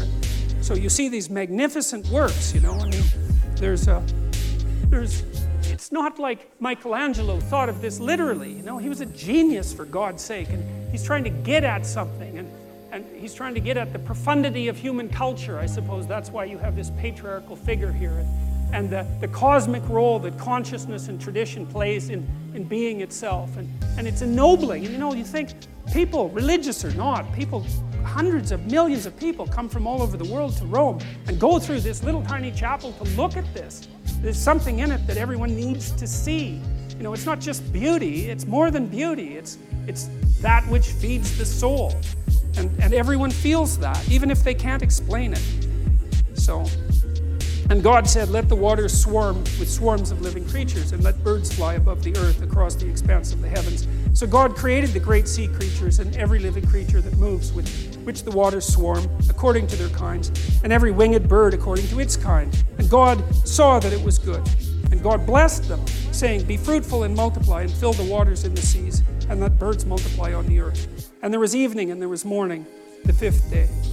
And God said, let the earth bring forth living creatures according to their kinds, livestock and creeping beasts, creeping things and beasts of the earth according to their kinds. And it was so. And God made the beasts of the earth according to their kinds, and the livestock according to their kinds, and everything that creeps on the ground according to its kind. Kind, right? That's kin, right? And to be kind is to treat others as if they're your kin. And so, according to its kind. And God saw that it was good. That's continually represented over and over. God said, that's the thing that calls being into existence. And God said it was good, and that's the fundamental judgment about the nature of reality. And you know, one of the things that happens in the translation, in the movement, let's say, from the Old Testament to the New Testament, is God is obviously blessing creation in the beginning of this story. And then you have Old Testament God, and like, don't mess around with him, right? Because he'll give you good smiting if you get out of line. There's no doubt about that. And he's kind of an arbitrary character. And, you know, lots of modern people think, well, how could you believe in a God like that? And it's like, when I read that, I think, well, the Old Testament people, that isn't how they thought. They thought, you better look the hell out because life is really difficult, and if you step out of line, you're going to get flattened. And God doesn't care, in some sense, whether you approve of him. It's like, what the hell does that have to do with anything? Obviously, you don't approve. It's like, you better pay attention, though, because otherwise you're going to be in real trouble. And that there's real wisdom in that. Nietzsche thought that Nietzsche really admired the Old Testament as a work of literature because he thought that the representation of the divine, let's say, as a representation of the essential nature of being was extraordinarily accurate in its arbitrary and often cruel nature. You know, it wasn't following a morality that human beings could really understand as moral. He thought that was very realistic, and I like that interpretation. But what happens in the New Testament is quite interesting because there's an insistence all of a sudden in the New Testament that you're supposed to act towards God as if he's nothing but good. And that's such a strange thing because you look at the world and you think, yeah, really? Just good, eh? Well, the cancer and the earthquakes is kind of hard to fit into that picture, and you know, the terrible things that happen to children and all of that is very difficult to square with the notion of a good God, obviously. But then the underlying idea is that if you act in that manner, it makes it more likely to be true. It's something like that, and so I would consider that in some sense an act of both courage and faith. It's like you're going to make the case, like God makes at the beginning of the Bible, that being is in fact good. Now, you can't see it because, well, you get to see all the things about it that aren't so good. That's not the point.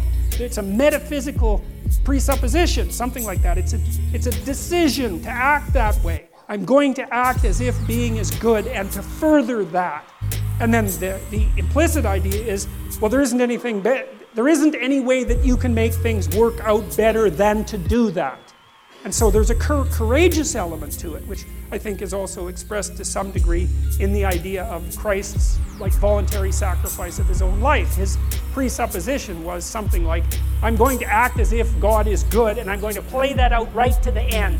And now that becomes something like a divine pattern. And I believe there's wisdom in that because, again, most of the time that I've been wrestling with this sort of thing, I've always been looking at the opposite. I haven't been studying good, I've been studying evil. Because evil is easier to believe, especially after the 20th century. It's like, I think you have to be blind not to think about the things that happened in the 20th century as evil. And some of the things that happened were so brutal, it's just absolutely unimaginable. And, well, unless you imagine it. And it's right there. It's part of the historical record. And then I think, well, if there's something that's that terrible, it indicates as clearly as anything can that there's also something that's its opposite, and that's whatever it is that's the farthest away possible from that outcome. Now, that doesn't mean we can exactly say what it is, because it's easier to grip, in some sense, what it means to torture and break and hurt, and not to be able to conceptualize so clearly how you would have to act if you were acting in the exact opposite manner. But at least it implies that it exists, and I see that pattern being laid out in this dreamlike manner in the New Testament, and it has something to do with, well, it has something to do, and this is for sure, with the voluntary acceptance of mortality. Because of course that's the poisoned apple, right? The fact that everybody looks forward into the future to know that you're finite, and so is everything that you love. And it's very difficult for that not to poison your existence. And well, there's no getting out of it as far as we can tell, but there might be something like switching your attitude to it, and you could say, well, that's the price you pay for being. And the heroic thing to do is to accept that, and not even to accept it grudgingly. To say, all right, I'm going to go along with that, I'm going to accept that, and I'm going to act nonetheless as if being is good, and then I'm going to see how things turn out. Something like that. And God saw that it was good. And so it's an act of courage, right? There's an act of courage that's associated with that transformation of attitude. And even with regards to the notion that the world is good, it's a courageous attitude, especially given that there's so much evidence that makes that conclusion difficult to continually draw. But the alternative seems to me to be far worse. So there's God again with the sun behind him, because he's associated with the solar consciousness. And he's creating all these strange, wonderful creatures. And you know, it's a... And people say, well, you know, the idea of God as an old man in the sky, let's say, that's primitive. It's much more better to think about it as a... Much more better? Jesus. Anyways, it's more sophisticated to think of the divine essence as a disembodied spirit or something like that. But you know, that's not so obvious either, because as I already pointed out, there isn't anything that's more complicated than a human being. And so the idea that the divine is something that's at least as complicated as a human being strikes me as something that's actually quite reasonable. And I know it's a metaphor, although I don't know to what degree it is a metaphor, and it's also something that's embodied. And that's also a very interesting notion, you know, because it's become increasingly obvious as we've tried to do such things as produce artificial intelligence, that it's very difficult to produce an intelligence or perhaps a consciousness that isn't embodied in some manner. It can't be just a spirit without form. And I think that's part of the reason too why Christianity puts so much emphasis at the end of time on the resurrection of the body, because there's a drive in there to ennoble the idea of the body, not just the spirit, the consciousness that floats abstractly above the body, but to say that no, you can't do that. You can't just shed that part of you that's heavy and material, so to speak, and leave it behind as if it's of no value. You have to ennoble that as well. And that idea is also linked to the representation of God as a human being, and as a wise human being, and as something that's embodied. And so, at least from the metaphorical perspective, I don't think it's reasonable just to brush your hands across it and say, well, that's primitive. Because I don't think it is. I don't think it's primitive at all. And then God said, let us make man in our image, after our likeness. And it's our, because, well, this is part of the priestly story. There's, as I said, a number of sources for the Old Testament. And in the priestly version, if I remember correctly, it's Elohim. That may be wrong. Doesn't matter, but precisely it doesn't matter, because the notion is that the God who's in the background of this story has a kind of plurality of being, right? And it looks like the idea of monotheism arose with great difficulty across time, because there are lots of powers, and the idea that there's a power of powers was something that it wasn't easy for people to figure out, you know, because what's constant across sources of power? Well, some kind of meta power, but it's hard to figure out what that is, and that's what's being represented by the movement, as far as I can tell, from polytheism to monotheism. It's the observation that there are powers that determine the destiny of people, at least in part, that you're subject to. And then the idea that there's something common across all those powers that you can represent, partly, say, with the idea of the sun rising in the morning and fighting its way out of the darkness at night, and that's associated with consciousness and sovereignty. There's very, very... See, one of the things that bothers me about simple-minded atheism, and I would say the simple-minded atheism is of the sort that regards these stories as nothing but simple superstitions, is that it's very, very poorly informed, because whatever these stories are, they are not merely simple superstitions. They weren't conjured up by some cabal of priests to bamboozle the masses, even though they were used for that purposes from time to time. It's much, much more complicated than that. They have a very ancient lineage, and they're tied together with all sorts of other stories. And there's an emergent wisdom in them, and I think the right way to view them is as the birthplace of sophisticated philosophical ideas. And so you have to wrestle with these stories. You can't just... And I said already that I'm going to be as rational as I possibly can in my discussion of these stories and not refer to anything metaphysical except when that's absolutely necessary, even though I don't want to eliminate the possibility of a metaphysical reality, because I think that's premature. But you have to take the story seriously if you're going to approach the problem properly. You can't just casually dismiss them. It's not appropriate. And so let us make man in our image. That's a very interesting idea. And like I said, it's not easy to understand how it was that human beings came up with the idea that us lowly creatures were... So with the Mesopotamians, for example, and the Greeks were like this too. Human beings weren't godlike. They were the playthings of the gods, right? They were just... The gods just tortured us for their amusement, you know, love and hatred and anger and all those powerful forces. We were just playthings to the gods. There wasn't anything particularly divine about us. The notion that in some sense we partake of the divine that's a staggering idea, and you don't want to underestimate the difficulty that there was in abstracting that, or the utility of that idea for our current mode of being. Let them have dominion over the fish of the sea, and over the birds of the heavens, and over the livestock, and all the earth, and over every creeping thing that creeps on the earth. So God created man in his own image. In the image of God, he created him. Male and female, he created them. That's interesting because there is more than one creation story in Genesis, and in this story, males and females are basically created at the same time. Later, Eve is extracted out of Adam, and we'll talk about that, but not here. It's the two sexes are generated simultaneously, and they both carry within them the divine stamp, which is very egalitarian and very appropriate, and I think unbelievably advanced. That's what it looks like to me. And God blessed them. Well, that's a good thing. And God said to them, "Be fruitful and multiply and fill the earth and subdue it, and have dominion over the fish of the sea and over the birds of the heavens and over every living thing that moves on the earth." And there's God creating Adam and Eve, and they're looking pretty happy about the whole thing. And that's Michelangelo's famous Sistine Chapel representation. And there's some cool things about this. I mean, you got to wonder. This is an aside, and I don't know if it's a credible aside, but it's an interesting aside. So that's a form of credible. What the hell is God doing in this thing? You know, I mean, what is this exactly?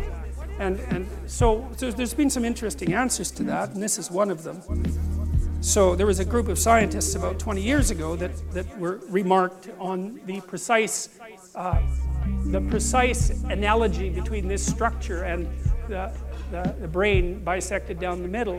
And of course, Michelangelo was one of the first people who did detailed dissections, and so they felt that Michelangelo had put God inside the brain for some reason. And that seems to me to be associated with the notion that there's an analogy or a metaphorical identity between the notion of whatever God is and the structures that give rise to consciousness. And I think we really underestimate the degree to which consciousness is both, say, miraculous and not understood. I mean, you know, you have what appears to be an entirely material substrate, yet here you are, aware and self-aware and able to generate the world merely in some sense by looking at it. It really is remarkable, and that consciousness is dependent on something that wells up from deep within that material substrate that we don't understand at all. It's really a crazily remarkable thing, you know. And you hear a lot about scientific reductionism, but I'll tell you something that's kind of interesting, and it's a tangent too. You know, the guy that discovered DNA, I think it was Watson, and it's Watson and Crick, but I don't remember who wrote this book, but one of them, I don't remember which one, he believed that DNA was so complicated that it had to come from space. He didn't believe it could have possibly evolved on Earth.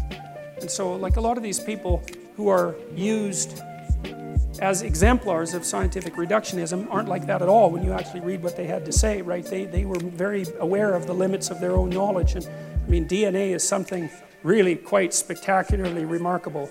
It's an eternal substance. It's been around for a very long time, and the idea that we understand it is a very stupid idea. And I would say that the same thing applies to the brain. Like we're scratching away at the surface of something we don't understand at all. And so it's quite interesting, I think, that, and maybe Michelangelo had enough gall to do that. It's certainly possible. I mean, he had enough gall to do dissections when the cost of that was death. You know, he had to rob corpses essentially to go and do it. So he wasn't, I would say, not particularly politically correct. So that's kind of interesting. And there's another representation of the same thing. And that's a funny one. I had to throw that in. I don't know how many of you know this, but there's this joke in the atheist community. I think it might have been started by Richard Dawkins, but that might be wrong. That it was just as reasonable to believe in the flying spaghetti monster as it was to believe in God. And that's the flying spaghetti monster, by the way. And so that's that's called touched by his noodly appendage. And anyways, it's not very sophisticated, but it is funny. So. And God blessed them, and God said to them, "Be fruitful and multiply and fill the earth and subdue it and have dominion over the fish of the sea and over the birds of the heaven and over every living thing that moves on the earth." And God said, "Behold, I have given you every plant yielding seed that is on the face of all the earth, and every tree with seed in its fruit. You shall have them for food. And every beast of the earth and every bird of the heavens and to everything that creeps on the earth, everything that has the breath of life, I have given every green plant for food." And it was so. And God saw everything he had made, and behold, it was very good. And there was evening and there was morning, the sixth day. Thus the heavens and the earth were finished, and all the host of them. And on the seventh day God finished his work that he had done, and he rested on the seventh day from all his work that he had done. So God blessed the seventh day and made it holy, because on it God rested from all his work that he had done in creation. I like that too, you know. I did a lot of counseling work with people who were, coaching work, I guess, with people who were fairly spectacularly successful, and they were usually workaholics. You know, they're the sort of people that were like, they'd work 80 hours a week, just non-stop. That's just what they were like. And one of the things we were always trying to figure out was, well, how much should you work? Because one answer is you just work till you die, right? I mean, you just exhaust yourself. And, well, that's not a good idea. And then you have to figure out why that isn't a good idea. It's got to be something like this, is that you don't want to do so much work that the amount of work you do interferes with the amount of work that you could still do, right? Because if you work like mad for 2 weeks and then you have to lie in a hospital bed for a month, that obviously isn't very productive. So you have to figure out how much you can work diligently, and then how much you have to recuperate so that you can get back up and work again. And you know, people have basically settled on something like this and given it the divine imprimatur. That's one way of thinking about it, which is, well, you can toil away for 6 days, and no wonder, because you have to work, but you should rest at least 1 day out of 7, because otherwise, well, you don't appreciate life. That might be part of it. And plus, I think it's more a matter of iterability. You know, because one of the things that defines morality is the capacity to repeat something, right? So if something is properly structured in a moral manner, then you can do it over and over and over again without any degeneration. And so that's kind of like a relationship. If your relationship is negotiated, you can continue to negotiate it, and then you can have a relationship that lasts for a long time. You can do it today and next week and next month and next year. You can maintain it across time. And this, I would say, is the wisdom that's been garnered over God only knows what period of time, to say, well, look, I mean, even God needed to take a break and appreciate what was going on, and it's not such a bad thing for people to follow that pattern. And that's a good thing for modern people to know, because we seem to be, even though, you know, we're very wealthy by historical standards, our capacity to relax isn't exactly what it could be, and I think that's really hard on people. Okay, so I'm going to go over again the idea of the attributes of God. I talked about that a little bit last week, but I want to return to it because I think it's worth dwelling on a little bit, because we're trying to figure out what it is that people were trying to formulate when they were formulating these representations. And we've sort of come to the conclusion that there's an attempt to abstract out the nature of power from specific aspects of power, and there's some attempt to associate that with consciousness as that which gives rise to being itself, and there's some attempt to associate that consciousness with something that has a cosmic quality, whatever that might mean. And it's a statement that it has a cosmic quality rather than a discovery. It's a mere statement that there's something about consciousness that has world-generating significance, and also the implication that it's associated with human beings as well. It's a very interesting set of propositions, and I don't believe that they're simply refutable. Like it's a perfectly coherent argument, even though it's primarily made metaphorically. And so then, once again, I want to build up the framework of associations around the idea of God. One of the things that Freud did when he was interpreting dreams, and it's quite useful, so if someone comes to me with a dream, then I have them tell me the whole dream, and then I get them to repeat it line by line, and then whenever they say a line and there's an object in it or a person or something like that, I ask them what that makes them remember, or what that thing means to them, or what comes to mind. And that's the associational technique, and it's predicated on the idea that your memory works by association. And you know that if you're daydreaming, you go from one thing to another like a conversation does, and that you can take an idea that's at the center of a web of associations, and by tracking the associations you can kind of zero in on what the idea might mean. And then Jung expanded that by trying to, he called it to amplify the dream by thinking about narrative or literary or mythological similarities that might be associated with the narrative structure of the dream.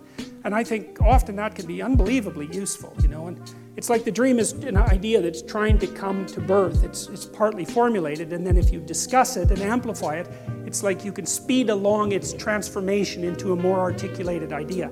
And the dream is also something that, because your brain, your mind is trying to, with one foot in the unknown, it's trying to formulate what's out there in the unknown and to make it concrete, but it doesn't do that in one fell swoop. It doesn't just take potential and turn it into articulated ideas. It has to dream up what's out there first. It projects its imagination out there to get a handle on what it might be, and then that's presented in the dream, and if you analyze the dream you can make it more articulate. And so that's what we're going to do with the attributes of God, to build up the representational structure a little bit. So the hypothesis is that God is an abstracted ideal, formulated in large part to dissociate the ideal from any particular incarnation or man or ruler. And the underlying idea there too is that when the ruler becomes the ideal, the state turns into the biblical Egypt. And the biblical Egypt is a tyranny. And so there's a very, very solid idea in the Old Testament that I think took people, God only knows how long, to figure out that if you confused the notion of sovereignty with the current sovereign, then your culture immediately degenerated into a totalitarian state and turned to stone. And that was deadly. Then you were slaves. And then the thing was going to collapse as well. Like, no matter how big and grandiose, as soon as the ruler became the concrete incarnation of the ideal, there was no distinction between the man and the divine notion of the ideal, then the society was doomed. And I think that's a list. I think that's... I think that's true. It's as simple as that. And I think we saw more than enough evidence of that in the 20th century, and we're certainly seeing the same thing repeating itself now. When the ruler becomes the ideal, the state turns into the biblical Egypt, and the biblical Egypt is the archetypal tyranny. So, what is God like? Well, from the Christian perspective, there's three elements. One seems to have something to do with tradition. And so that's God the Father, and that's partly the embodiment, I would say, of the human being, and that's an ancient thing. And it's also partly the embodiment of the tradition of human beings, which is also a very ancient thing. And that's the structure, as I said. It's the structure that consciousness emerges from, that enables us to grapple with the unknown as such. And then there's the intermediary between that and Christ, say, that's the Holy Spirit, that's that bird. And that's the spirit in a more abstracted sense. And I would say that's probably as close as Christianity ever got to the notion of consciousness as such. Disembodied consciousness, something like that. And then there's the notion of the suffering individual. And that's a very complicated idea. And it's something like, so there's this idea, an old idea, and I believe this was originally a Jewish idea, that something with the attributes of God, omniscience, omnipresence, and omnipotence, lacks something. So it's like a Zen cone. It's a really interesting idea because you think, well, what in the world can something like that lack? And the idea is limitation.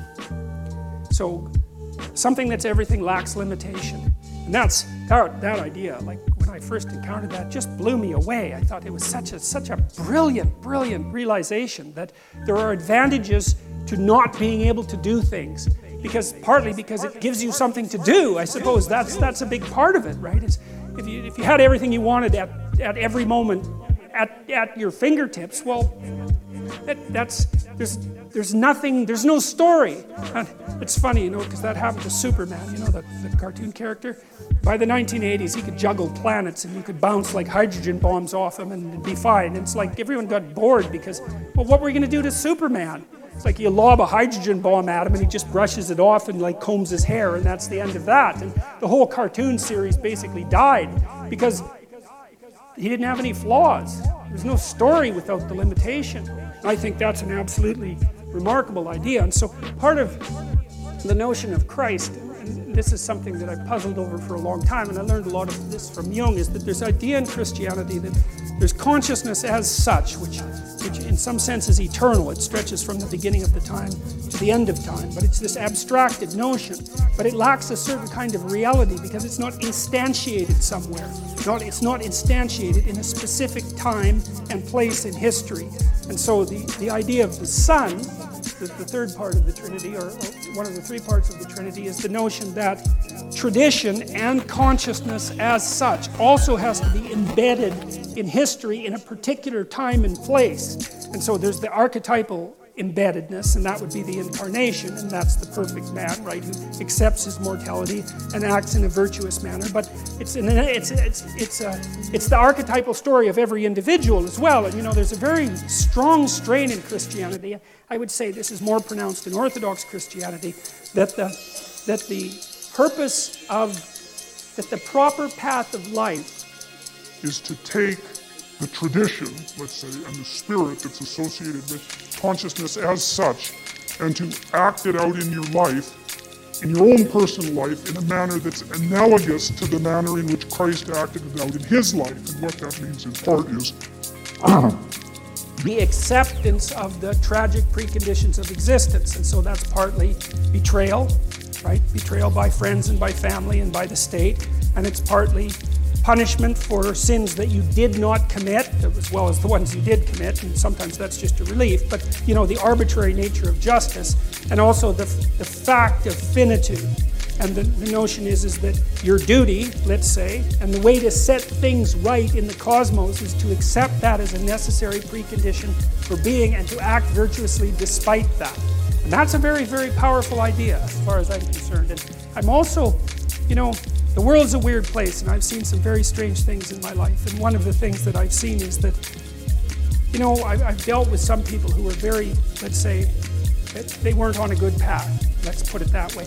And one of the things that was really interesting about being around people like that, it was almost like they were surrounded by a gravitational field of sorts. I'm speaking metaphorically, obviously. And their worldview was so warped and twisted that if you came within contact of them, you all of a sudden started to play a part in their drama.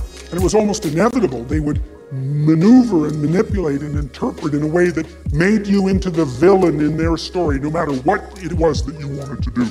And unless you've encountered something like that, and many of you probably have, you don't know how powerful a pull that is. And so it's certainly possible that someone can act in like a gravitational object and bend things around them to fit their narrative, their unhappy and tragic narrative. But I've seen the opposite too, where people who were aiming upward with the best of their ability, and because of that, they had a positive effect on the people around them, and that ordered things around them in profound ways. And I think it's an open question, the degree to which the cosmos would order itself around you properly if you got yourself together as much as you could get yourself together.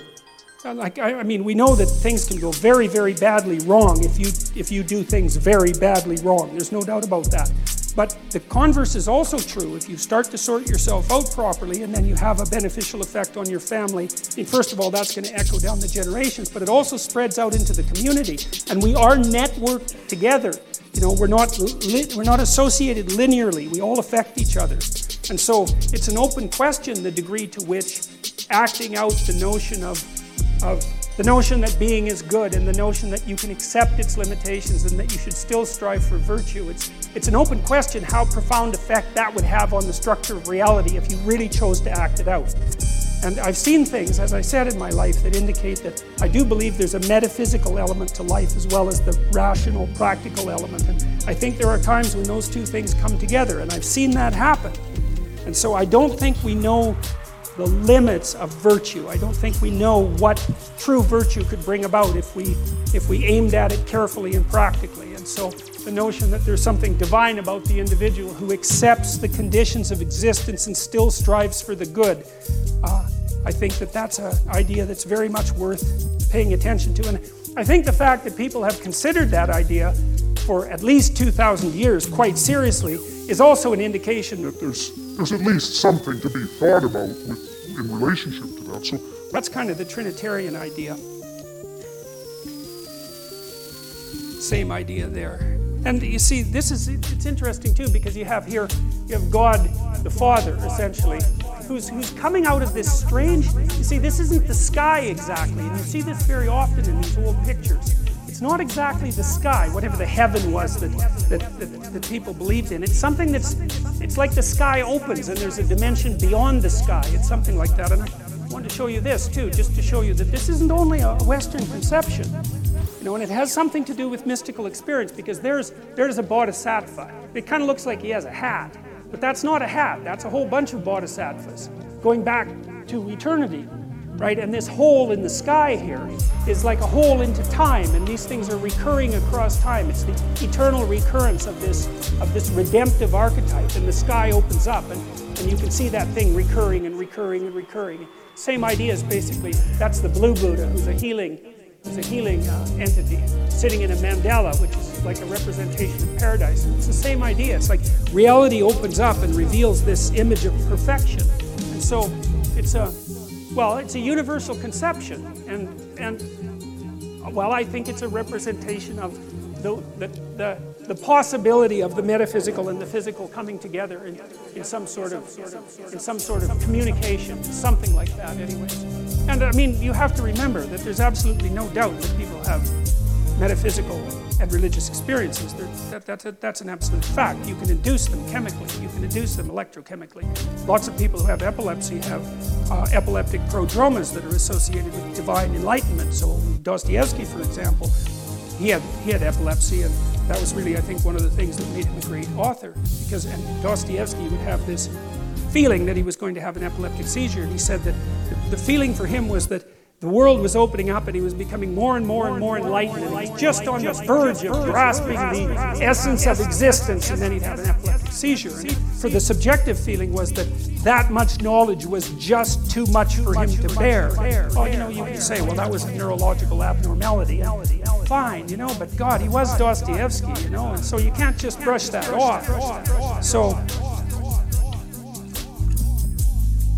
that's the Trinitarian idea fundamentally, and this notion here is the notion that, well, the cross is a funny thing, because the cross marks the center, and it's an X, and the X is the center of the world, like the X that the cathedral is, and it's the center of the world. It's where you are, because as a consciousness, you're the center of the world. That center of the world is a place of betrayal and suffering and limitation. That's exactly what it is. And the question is, well, given that, and given the fact that you know it, what the hell are you supposed to do about it? And what that represents, I believe that's Goya, what that representation implies is that you're supposed to voluntarily accept that and then move forward.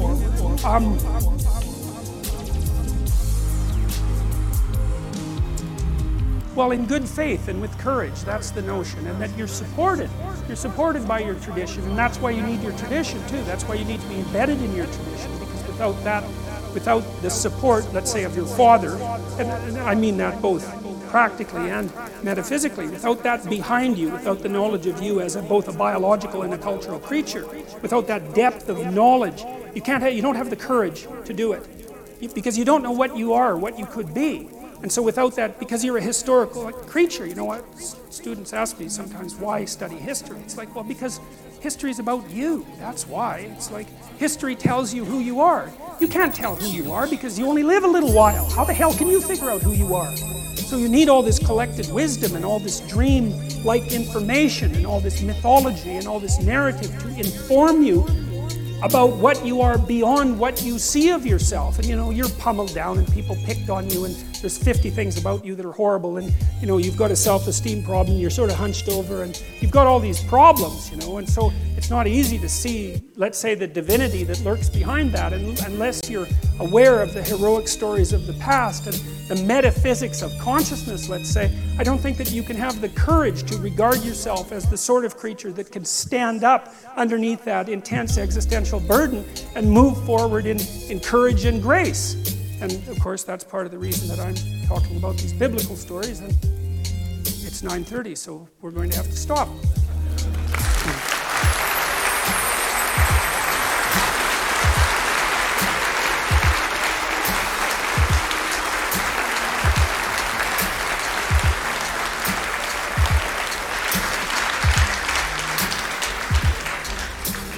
Okay, so we're going to stop exactly at 10 tonight, because that's the deal with the theater people. And besides, I'll be out of anything intelligent to say by that point, certainly. So, well, at least we got through one story, so that was good. So, yeah.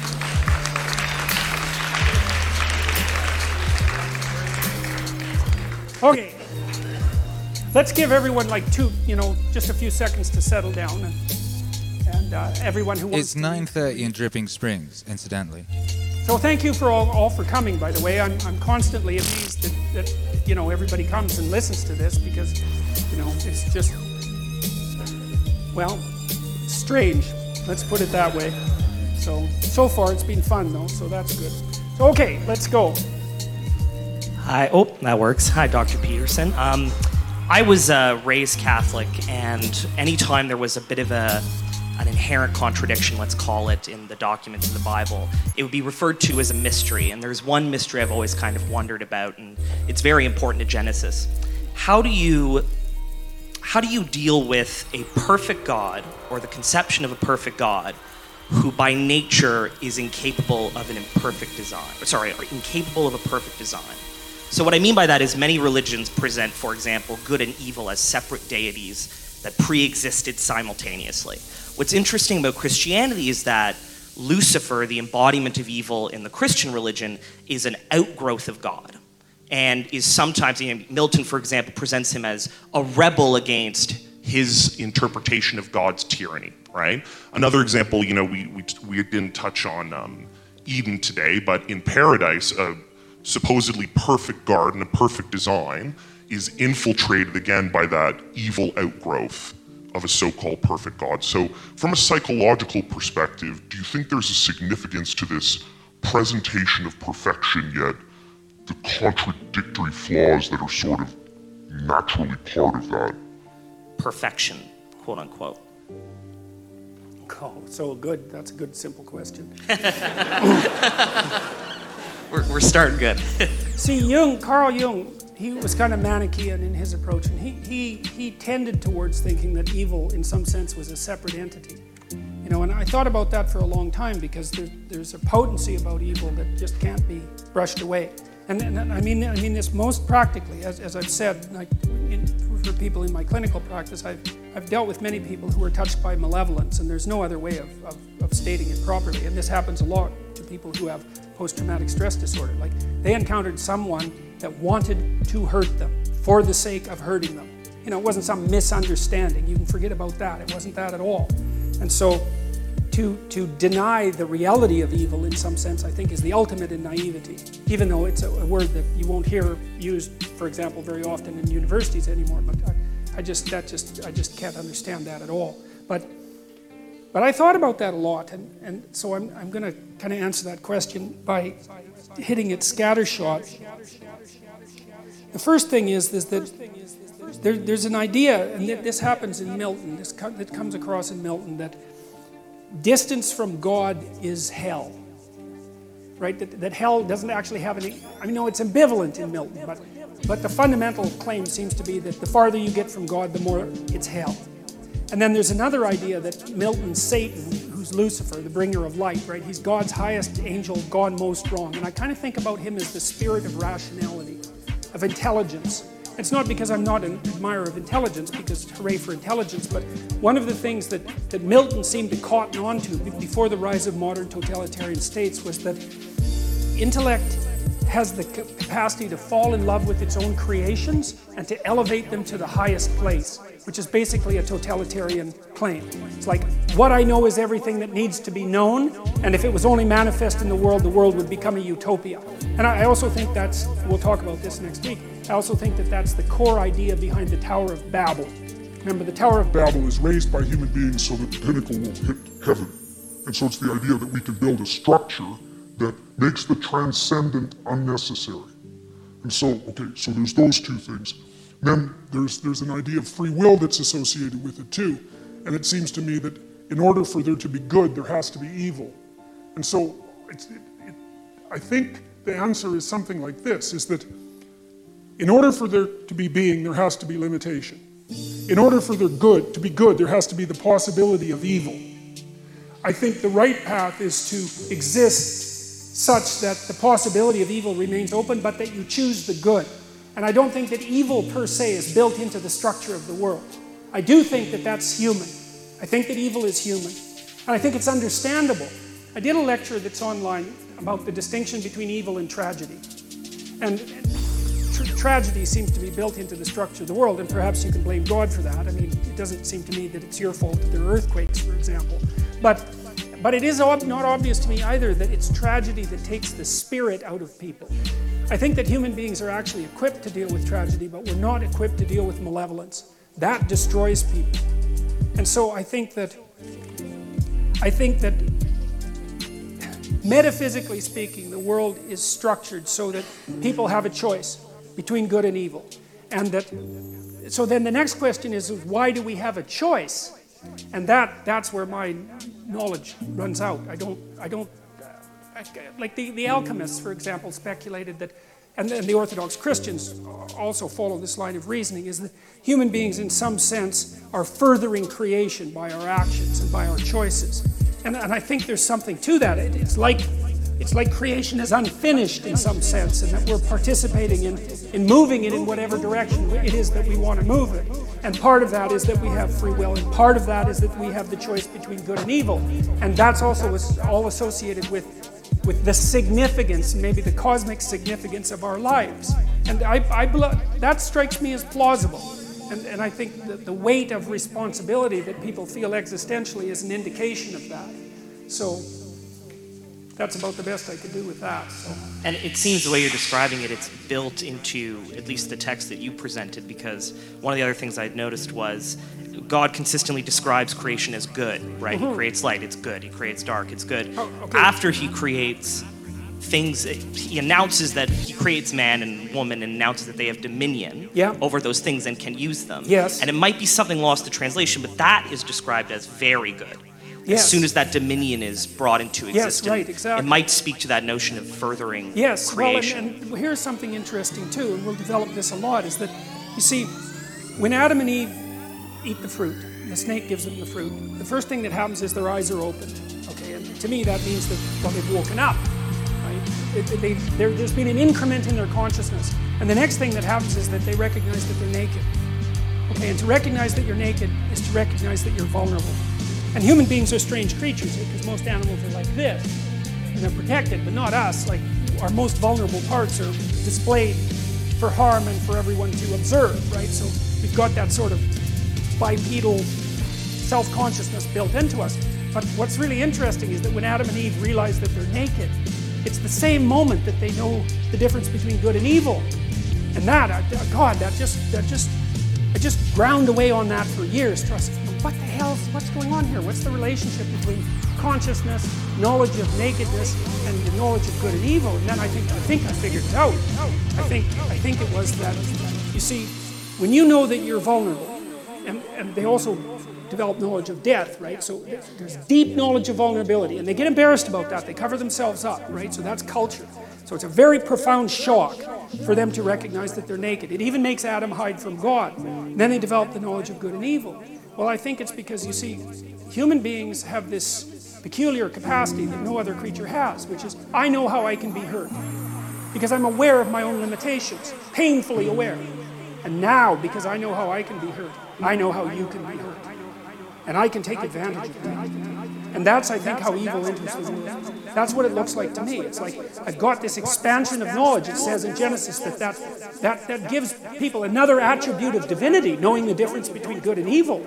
It has nothing to do with animals, and it has nothing to do with Adam and Eve prior to having their eyes open.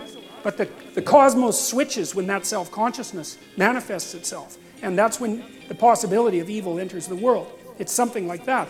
And that's also echoed by the intimate relationship between the snake in the Garden of Eden and Satan, which is, we'll go into, because that's a very strange association. It's like this snake also becomes the adversary of being. And I think that's, I'll jump very quickly into that, but I think that's because, you know, there's the snake that bites you in the jungle, and then there's the snake that lives in your enemy, and then there's the snake that lives in your family if you've banished the enemy to the Netherlands. And then there's the snake that lives in you if you remove yourself from your family. And that snake that's in you, right, that's a psychological phenomena. That's equivalent to transcendent evil itself, the thing that inhabits every single person. That's why there's that association between the snake and Satan. And that's why I think that people have this, it's associated with their knowledge of vulnerability that gives us this constant capacity for evil. Can you imagine if you're a medieval torturer? You know, I mean, people don't generally imagine that sort of thing, but people were medieval torturers, and they were very good at what they did. And the only way that you can be a torturer is to know what would hurt you, right? And so you exploit your own vulnerability, you exploit the knowledge of your own vulnerability to bring pain into the world. And I don't think that you can lay that precisely at God's feet. Now, people have been arguing about that for a very long time, but my question, the question for me that arose from that is, all right, fine, like tragedy, you can lay that at God's feet. Well, if we didn't bring additional evil into the world, could we tolerate the tragedy of being without becoming corrupt? And I think generally the answer to that is yes, because I've seen people react quite heroically to the arbitrary burdens of their life. But malevolence, man, that lays them low. Lays them low, and it seems to be nothing but a destructive force. And I do believe as well, and I think you see this in the Cain and Abel story, that the root of malevolence is the desire for revenge against God for creation itself. And I mean, I've read terrible things written by terrible people trying to get to the bottom of things, and I mentioned the Columbine killers, for example. And it's clear, all you have to do is go read what they wrote. What they were doing was taking revenge against God. They knew that. It wasn't unconscious. They'd been dwelling on this for months, plotting their revenge. And it was revenge against being itself for the crime of being. So, thank you.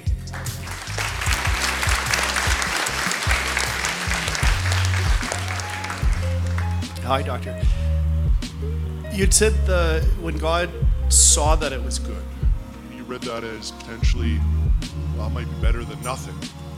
And the story in Genesis, it's bracketed by days, which aren't necessarily literal days, yom, the original word, but it's also bracketed by, and he saw it was good, at the end of the day. And so my question is there something more profoundly happening there between this profundity of speaking into existence, the way, the start is, to this observation, the seeing that it's good?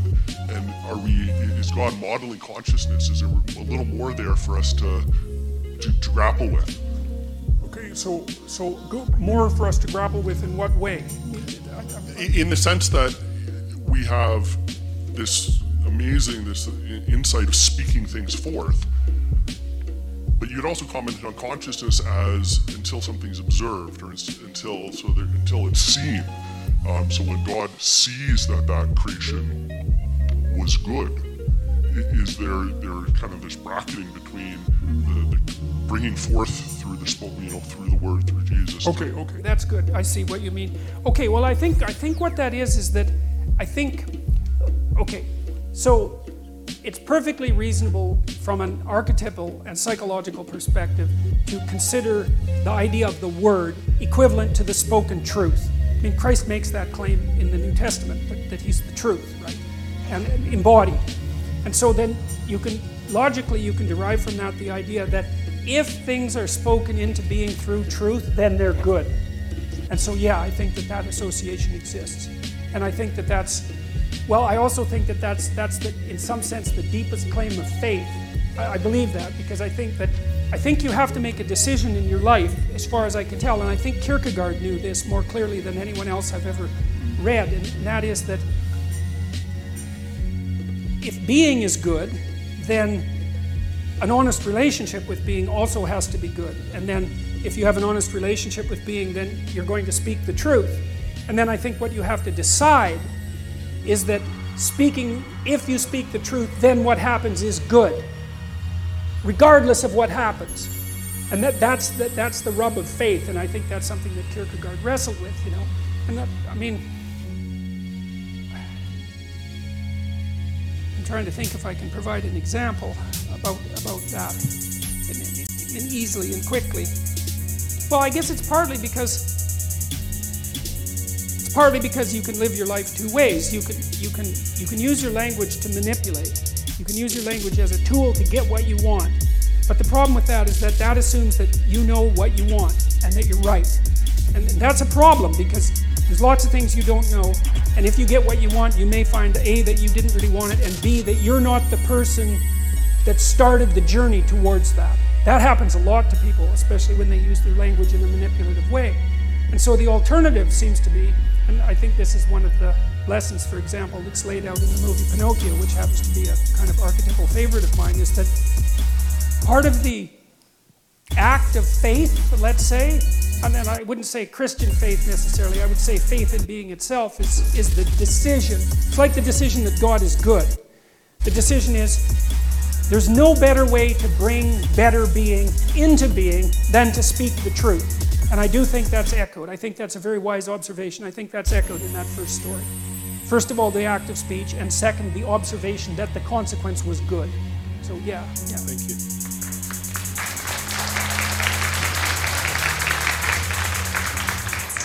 Good morning, Citizen Peterson. First, I have a bunch of questions, and I want to have them answered immediately. Like, you have a post on Quora in which you encourage all children to incur skateboarding injuries. but also stated in this post, you wrote that do not try to rescue someone who does not want to be rescued, and be very careful about rescuing someone who does. And can you reconcile this with what you stated about transcendent morality and the heroic impulse that I guess men are supposed to be born with? Okay. So, well, the skateboarding question is, I have a book coming out in 2018 called 12 Rules for Life, An Antidote to Chaos. And one of the chapters in there is from that Quora posting, and it's called Don't Bother Children When They're Skateboarding. And it's sort of associated with what I had said earlier about parkour, for example, is that, you know, kids need to go out and push themselves against danger, because that's what life is pushing yourself against danger. And when you see kids doing things that are dangerous but spectacular, then you kind of have a moral obligation to back the hell off and let them experiment with their own mortality, because you can't keep them safe. The best thing you can do is make them able and courageous. And I would say that that's a more difficult lesson, generally speaking, for mothers to learn than for fathers to learn, and that was Freud's fundamental observation, but it's absolutely crucial. And so I've seen kids do, I mean, you know, you can obviously be a fool on a skateboard, although the distinction between being a fool and developing yourself is not as clear as people might like to imagine. And when kids are out there with no helmet and doing dangerous things, it's like there's a part of me that, of course, is very worried about it, but there's another part of me that admires it very much, because they're practicing what they need to practice in order to cope with the world. Okay, so there's that. Now, the other one was rescuing people. Yeah.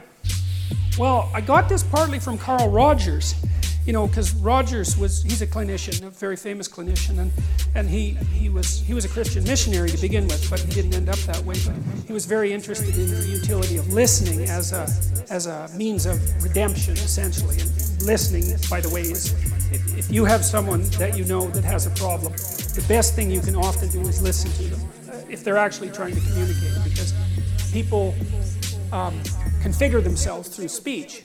and most people can't think, and I don't mean that in a mean way. I mean the way they think is by talking, and they can't talk unless they have someone to talk to. And it's partly because they're bouncing the idea off them and seeing if it makes sense and seeing how the person responds. So listening is a great thing. But Rogers was also interested in the preconditions for having a redemptive relationship, and that could be a therapeutic relationship or an intimate relationship. And one of the things he claimed was that unless the person was aiming upward, there was nothing you could do about it. And that seemed to be associated with this idea of that initial choice, say, between good and evil. See, once someone comes to therapy, they've already done something. They've already said, I have a problem, conceivably I could fix it, and I need to do something about it. And then, so half the work is already done by the time they show up, because they've already said, well, things aren't as good as they could be, and I could do something about it. The question is, can you do anything about someone who isn't at that state? And my observation, and this is Roger's observation as well, is that you can't. I think you can serve by example, but until the person has decided on their own that they're wrong, and that's why they're suffering, if there's something wrong about what they're doing, and that they want to fix it, I think that even trying to hammer against that often makes it worse. So, and I know that Solzhenitsyn, when he was talking about the communist ideologues, the really hardcore communist ideologues that were eaten up by the Gulag Archipelago system, sort of devoured by their own, he saw the same thing, was that until they were willing to admit that something was wrong with the manner in which they had construed the world, that it had resulted in their own demise, that there was actually no way of communicating with them. They're in kind of an authoritarian bubble. So I don't think that... So even if you orient yourself as an archetypal hero, there's no way you can get through that barrier? Well, I think that that's part of the issue of free will. I do not think that people can learn unless they admit that they're wrong. There's this play, The Cocktail Hour by T.S. Eliot, and he has this woman in the play, and she comes up to a psychiatrist and she says, just in the course of casual conversation, she says, I really hope there's something wrong with me. And of course the psychiatrist is a bit taken aback by that. He says, well, why in the world would you hope such a thing? And she says something like, well, like I'm suffering, man. Things are not good for me. I'm having a dreadful time of it. And as far as I can tell, there's only two possibilities. Either the world, in its essence, is conspiring against me and I'm doomed because what am I going to do about the world? Like it's just built into the structure of reality. Or I'm doing something wrong. So I'm really hoping that I'm doing something wrong, because if I am, then maybe I could fix it and I'd stop suffering. And it's something like that. And see, it's also, I think that if your life isn't what it could be and you're suffering, then it seems to me that that should be sufficient evidence that you don't know enough. And if that isn't sufficient evidence that you don't know enough, then I don't know how anyone else could provide you with that evidence. And so I'm going to leave it at that. This is psychological rescue, not like rescuing someone who's drowning, for example. Yes, you can rescue people when they're drowning, even if they don't want you. Perfect. I'll tell you something about that, though. Something interesting about that, and it's relevant, is that, I don't know how many of you know how you rescue someone who's drowning. You do it like this, right? You come to them like this, and you push them away with your foot. I'm telling you, that's what you do if you're a lifeguard, because if they're panicking and they grab you, you both drown. And that's stupid, because then you both drown. Right? And that's a really good way, that's a really good metaphor for trying to help someone too. It's like when people are in real trouble, some of it's they're confused and some of it is that their life has collapsed around them and there's some malevolence there and there's some desire for vengeance. It's like one dangerous mess. And if you're going to wade in there unprepared, the probability that they're going to take you down compared to you elevating them is very, very high. Because you don't even know what your damn psychological stability rests on. You might be saying just because you're lucky and surrounded by sane people, that doesn't mean that you have the psychological wherewithal to really pull someone up from the depths of the underworld, especially if they've also got one foot in hell. So you should bloody well be careful about doing that kind of thing. It's hubristic to attempt it, and I would definitely caution people very carefully about trying to rescue someone who doesn't want to be rescued. It's very dangerous activity, and it can easily be counterproductive. Okay, so since 2006, I've been trying to extract the meta, the way you put it, of social justice warriors, and I think I found it. Actually, they seem to have this behavior where they nebulize every standard we have. So they take a standard you have that is full of criteria. They say what something is how it is. Like that's a podium. but it has the criteria within it that make it. Oh, sorry. They take they do something called nebulization, where they take something, a what, and they dissolve the criteria such that there is no way to say how it is. So you see this now with gender, where someone will say they're a gender, but there's no way to get logically from how they can be that gender, like how you can be an attack helicopter, a male or a woman or something like that. But the thing that came from this, and I figured this out when I Found about you, when I learned about you. is that nebulization appears to be the exact opposite process. Process of individuation. It's the philosophical version of individuation that rests on three premises or three core axioms, which is I exist, Which is an axiom that exists like in the objective, that you exist here, and then I am, which is a reiteration, a reincarnation of I exist. which is, well, basically you have to say I'm right about having existed or else it just falls apart. and then you have as, which is the question begged from that. Well, do you exist? And you're right, as what? And you're talking about God being the metaphor of God in Genesis being A metaphor for the creation of consciousness. and it appears that individuation actually fits that triad. Because if you take as, For example, and the as is the predictive aspect, where you try to take the subjective and make it objective. so you have an idea, you test it in reality, in time, Is the the ultimate. arbiter that determines these things, and it changes your understanding of reality. It lets you know God, it lets you know the objective, and then from that point, there's the subjective, which is supposed to be formed from objective reality. Because You've changed that. You now have to sacrifice your old self. The old way you saw Jordan Peterson of 10 years ago was not who he is now. So it gets sacrificed, and at the same time, you can point back to that guy, that Jordan Peterson, and say, well, that guy was wrong. and that's the scapegoating of the Son. So the subjective aspect, the I am right, is the Son, and the Holy Spirit, which is supposed to lead you to God, is the as. And Okay, then- I don't understand the relationship between that and the first part. Okay. So can you just clarify that? The social justice aspect and the nebulization. Oh, the social justice is the exact opposite process of individuation. That's all it is. It actually occurs at as. If you're at as and you're thinking, well, what am I? You either apply individuation, you try to apply criteria, you try to find out what you are in reality, or you refuse that paradigm and say, well, look, I'm always going to be right, I'm completely self-righteous, and you stop at that subjective aspect, where everything becomes subjective and you ultimately become relativistic and nihilistic. So I'm asking, have you considered that the Genesis tale and the creation myth and God is actually the process of individuation, and the Trinity is actually those three core premises, the three axioms that come from that. Okay, I haven't considered that. I mean, I know that Jung drew a parallel between the idea of the passion, for example, and the development of human individuality. And so there's that idea is lurking inside the Jungian notion of individuation, because it has to do with voluntary confrontation with mortality and also with evil, right, as two of the key elements of genuine self-realization. I haven't considered the metaphorical pathway that you just described, so I can't comment on that. I'd have to think about that. But I could say that one of the things that does disturb me about the ideological battle that's going on right now, and I think this is a very deep part of it, and this is the part that's a battle Against the logos. in Derrida's old terms, right? The phallogocentric West needs to be taken down to its essence, Essence is the refusal to engage in precise language. and I see that in part, for example, manifested in the refusal of the people who I'm criticizing to ever engage me in any debate. They don't believe in debate, and they don't believe in the let's say the redemptive power of dialogue, because mostly what they believe in is power. So there's a nebulization in that manner. There's this tendency to hide behind what's vague and fog-like instead of making things sharp and clear and crystalline. And I do think that's part of the degeneration of a civilization, as far as I'm concerned. So you haven't considered that then? No. Not yet. Would you please? I'll do my best. I'll do my best. Please.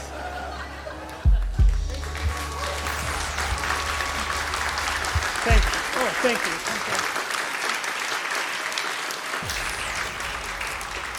Okay, so this is it. One more question, and then I'll make it quick. Okay. Hi, Dr. Peterson. My question is, I know you stated in the last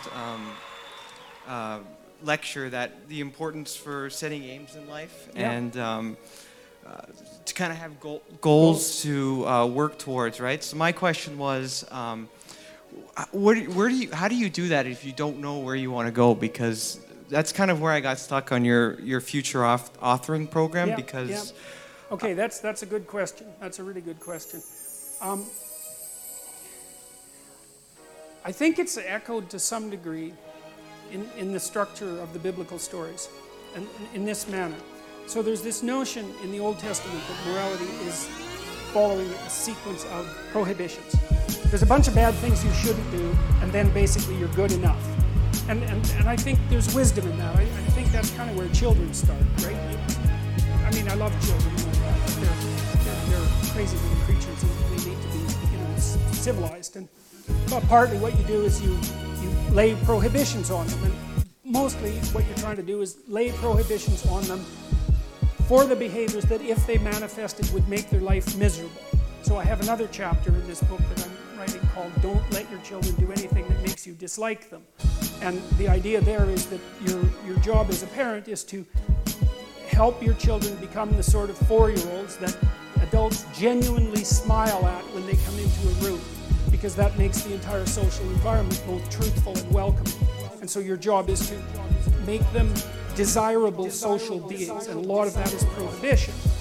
Okay, and there's this ethical transformation, and it happens to some degree in the tradition in the prophetic tradition, where there's a spirit that seems in some sense to rise above the law. But there's a real transformation between the Old Testament and the New Testament, because the Old Testament is prohibition and the New Testament is, well, here's the good things you do once you're more than merely prohibiting yourself from impulsive sin, let's say. There's a positive good to be accomplished. Well, you might say, well, I don't know what the positive good is.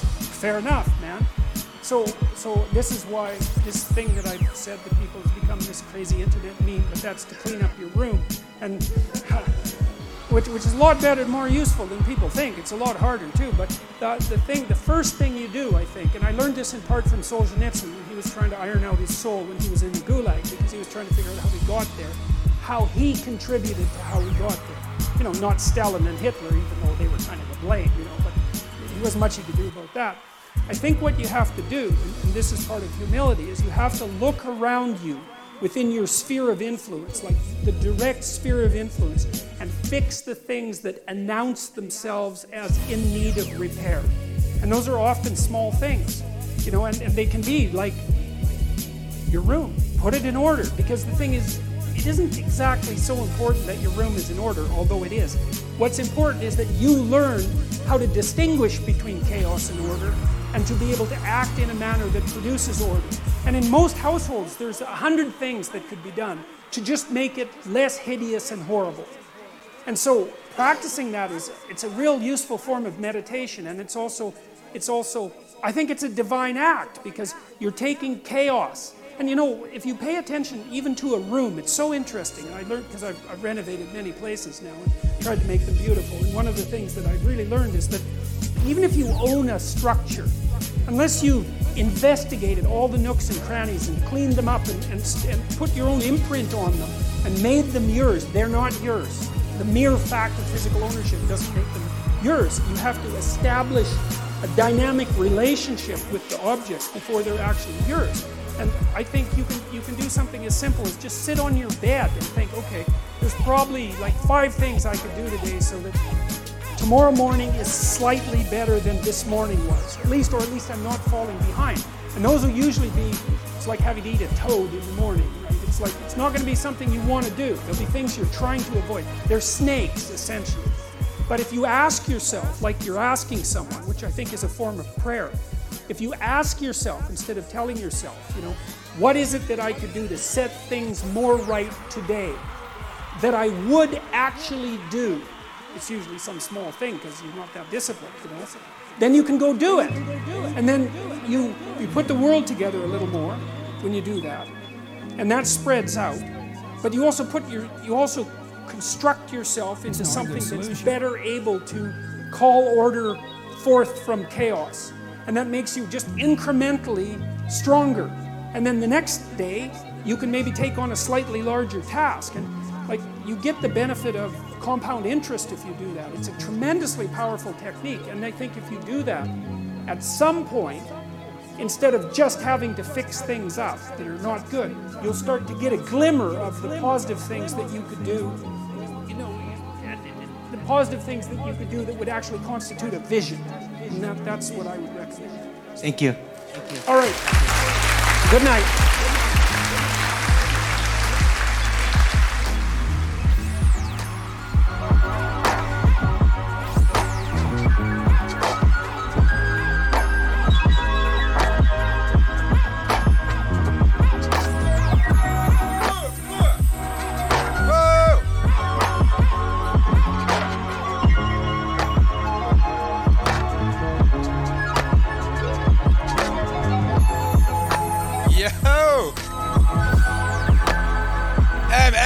Hey, make some noise! Yeah. Wow, how about that, huh? How about that? About how you feeling? Yo, I've got to reconstruct my ability to converse. I almost forgot how to speak there. Yo! Let me throw that chat up on the screen. Make some noise with your contemporary hieroglyph arrangement. Whoa!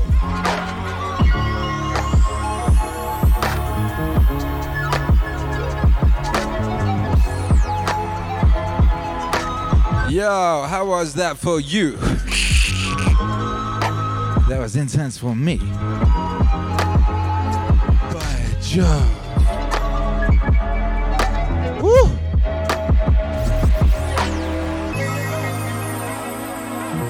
That was epic. Yo, what a time to be alive. What an undertaking to be able to undertake. Thank you all for being here.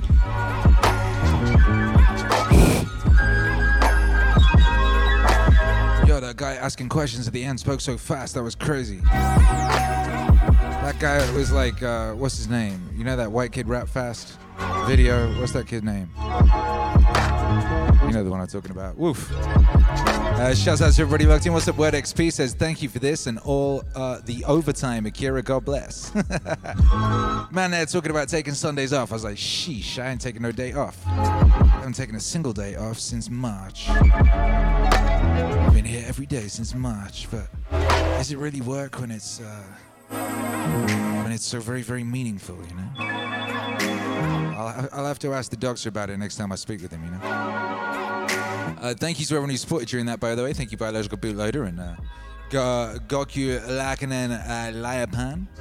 What a beautiful name that is. I'm sure I just destroyed it. It looks gorgeous. What up, Sweetie Turner? God bless you. God bless you, Moose. Pixie, God bless. Mason, God bless. God bless Orsivian. Our favorite Orsivian, meaning crisis and chill, and now this. What a time to be alive. Thank you, Akira. I appreciate you. Appreciate you, Orsivian. Bless up Paul. Bless up Raymond. Bless up Joe. Bless up Moran Alec. By the way, it ain't quite over yet. We're about to premiere a brand new song from the album that's about to come out, which is called Aesthetic. JBP Wave Aesthetic. Word XP says, I hope Akira wears Spartan armor for Meaning Stream 300. Oh, bloody hell, isn't it? It's Meaning Stream number 300 on Saturday, isn't it? Oh, shoot. It's time to party. Let's party. Come on, everybody, let's doobie doobie. Yeah. Savage Chill says something deep down in me resonated with some of this. I'm gonna re-listen to this and find that gold again. Yo, it ain't a JBP talking event if I don't have to stop myself from leaking water at some point. There was a couple of those moments. I don't know if you all caught that. I don't know if it hit you the same way. There was a couple of moments where I got whooped upside the back of the liquid distribution in the eye hole area. You know that thing? Nearly drop a single manly tear, that kind of thing. You know that thing? Yo! What's up, Crafty Craft? What up, Honey Badger? What up, Savage Joe? What up, Becca H? What up, WMIV? What up, Andrew? Big shouts out to YouTube Hero Alex for holding down the chat. I didn't see the chat. You know, while I was doing that, I was very, very deep in that thing. I don't know what was up in the chat. I hope you all had a lovely time in the chat. I hope it was civilized. I hope that there wasn't any, massacres. I hope it was beautiful, you know? Whoa! Woo!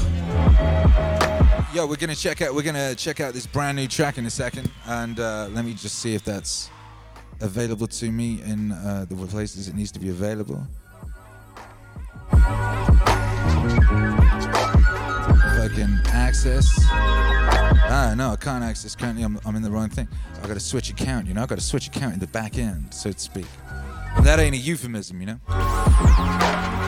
Switching account in the back end, baby. Oh, by the way, let's check in on the campaign, shall we? If you didn't know, we're putting JVP Wave on vinyl. We're doing it, baby. We're doing it. People have been asking me to do it for years and years, and we're doing it. So let's check on how that campaign's going, because not only are we putting the music on vinyl, for those of you who aren't really bothered about vinyl, we're turning those early JBP mixes into albums. And I know you all are excited about that. I know you're all excited about getting those early mixes turned into fully fledged epic concept albums, which is what we've been working so hard on for the past few years, as we develop MEANINGWAVE as a psycho technology from its early crude forms into the incredible, highly powerful thing that it is now, So let's have a look at that. Let's see our campaign. Oh, I need to turn off my special effect. I had a special effect, Did you like the way that we had JBP mingling with the cosmos? Did you like that? I was pretty happy with that. I was really happy. I was so happy when I got it working earlier. I elicited a squeal of delight, I elicited a squeal of delight. And my wife kept running out. She's like, what happened? All excited, And I was just like, look, I made it beautiful, baby. I made it beautiful. It had, in my mind, that's how it was. I remember when I first did a couple of these and I was trying to make it cool and integrate it with what I was doing and shit. And it was really cool, baby. I really liked it. Hey. Shouts out to you. Oh, look, YouTube Hero Alex is deleting people. Oh, man. Have you had to do much deleting during this? YouTube Hero Alex? I figured there might be a little bit of, you might have a little work. Anyway, let's check on this campaign.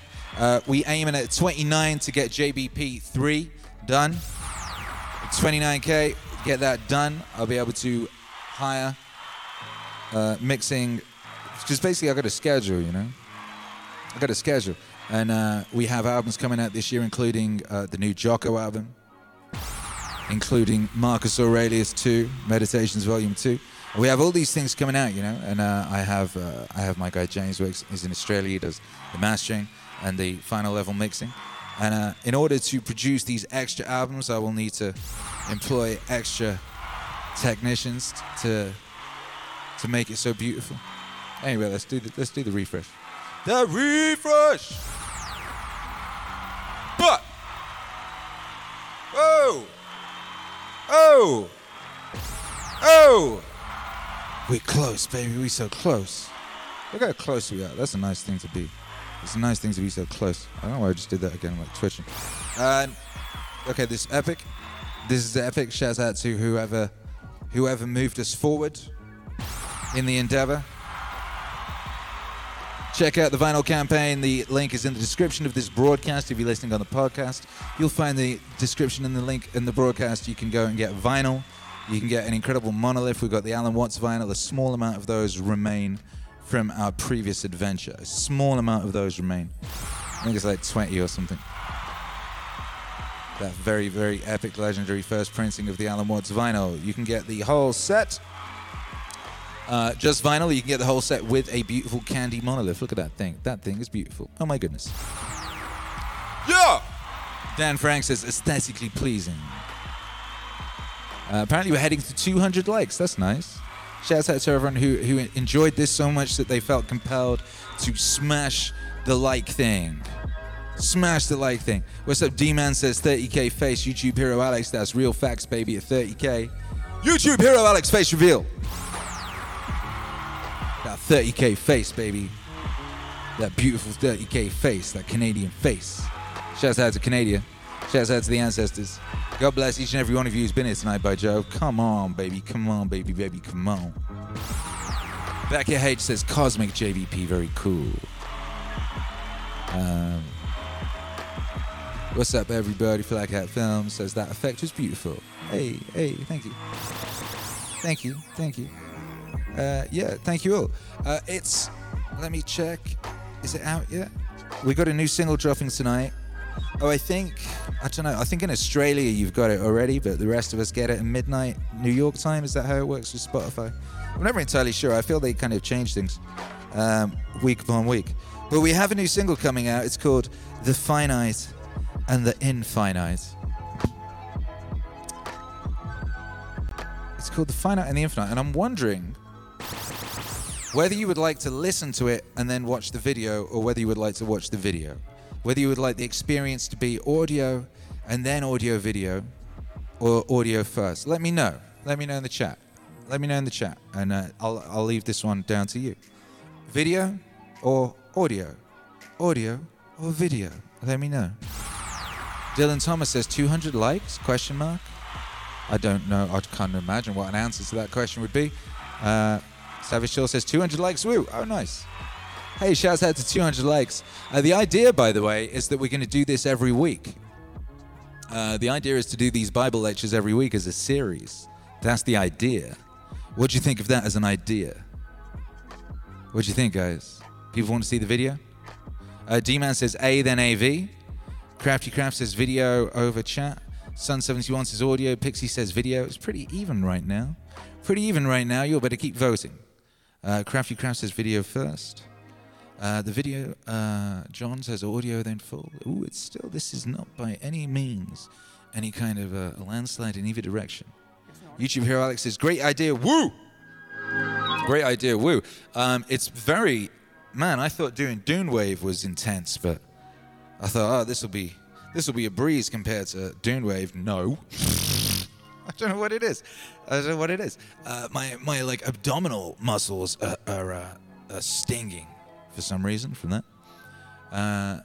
Becca H says, let's listen to it here together. Hey, there you go. That's the idea. Defy says video. Basically, the video, I've got the music video ready to launch on the channel, so I can press go live, and then we could all run over there and watch it, you see. That's the idea. I could also set it as a premiere, like an instant premiere, so we could all just jump over there and carry on, and you could all be in the chat still.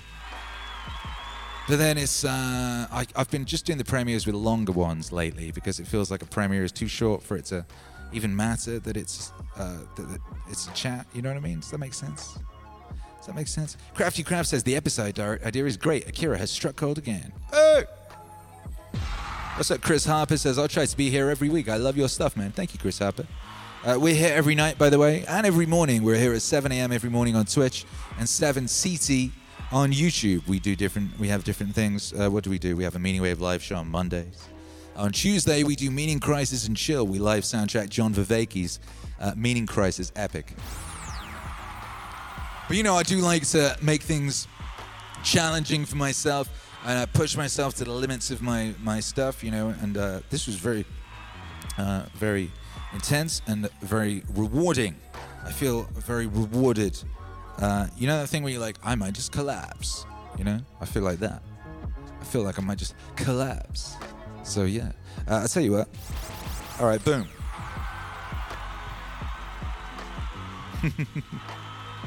Dylan Thomas, meaningful words put to chill beats. Not everyone can read, but everyone can listen. Exactly. WMIV says, Premier It will jump over there and all smash like, leave a comment and boost the algos. If everybody did that, if everyone who was here right now did that, that probably would be a good little jump off. So maybe we'll do that.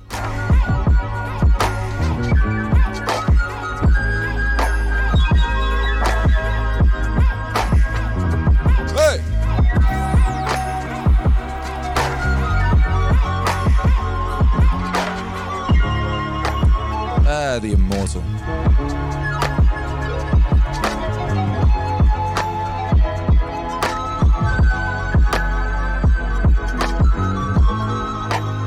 Sass is instant premiere. That's my ability to do. I'm about to do it.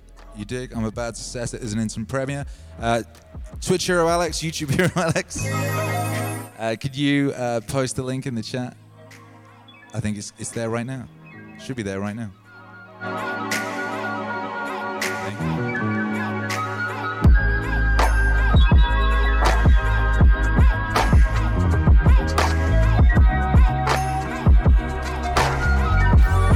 What? Yep, it's premiering in a second. So everyone jump over there. I had all that in the background while I was doing that. That's hilarious. I didn't even realize. Boom! All right, everyone jump over there. Jump over there, baby. We're going in. We're going to check out the new record, Jordan Peterson, Akira the Don, The Finite and the Infinite from the JBP Wave Aesthetic LP. Thank you all for being here. Oh, it's premiering. Look at that. Boom. All right, boom. And everyone go back the Indiegogo if you haven't already. And tell somebody about the Indiegogo today. And look, we got 2 chats at the same time. This is so epic. We got the same music in both things. This is crazy. How's this even possible? How many people are over there right now? 18 over there now. This is craziness. All right, boom. I'll see you all in the morning, 7 a.m. CT. God bless. Thank you for being here. And we'll be back. Oh, by 5. 3, 2, 1. Bye. 5. Bye. See you in the other video, which is on the YouTube channel, in case you're confused. God bless!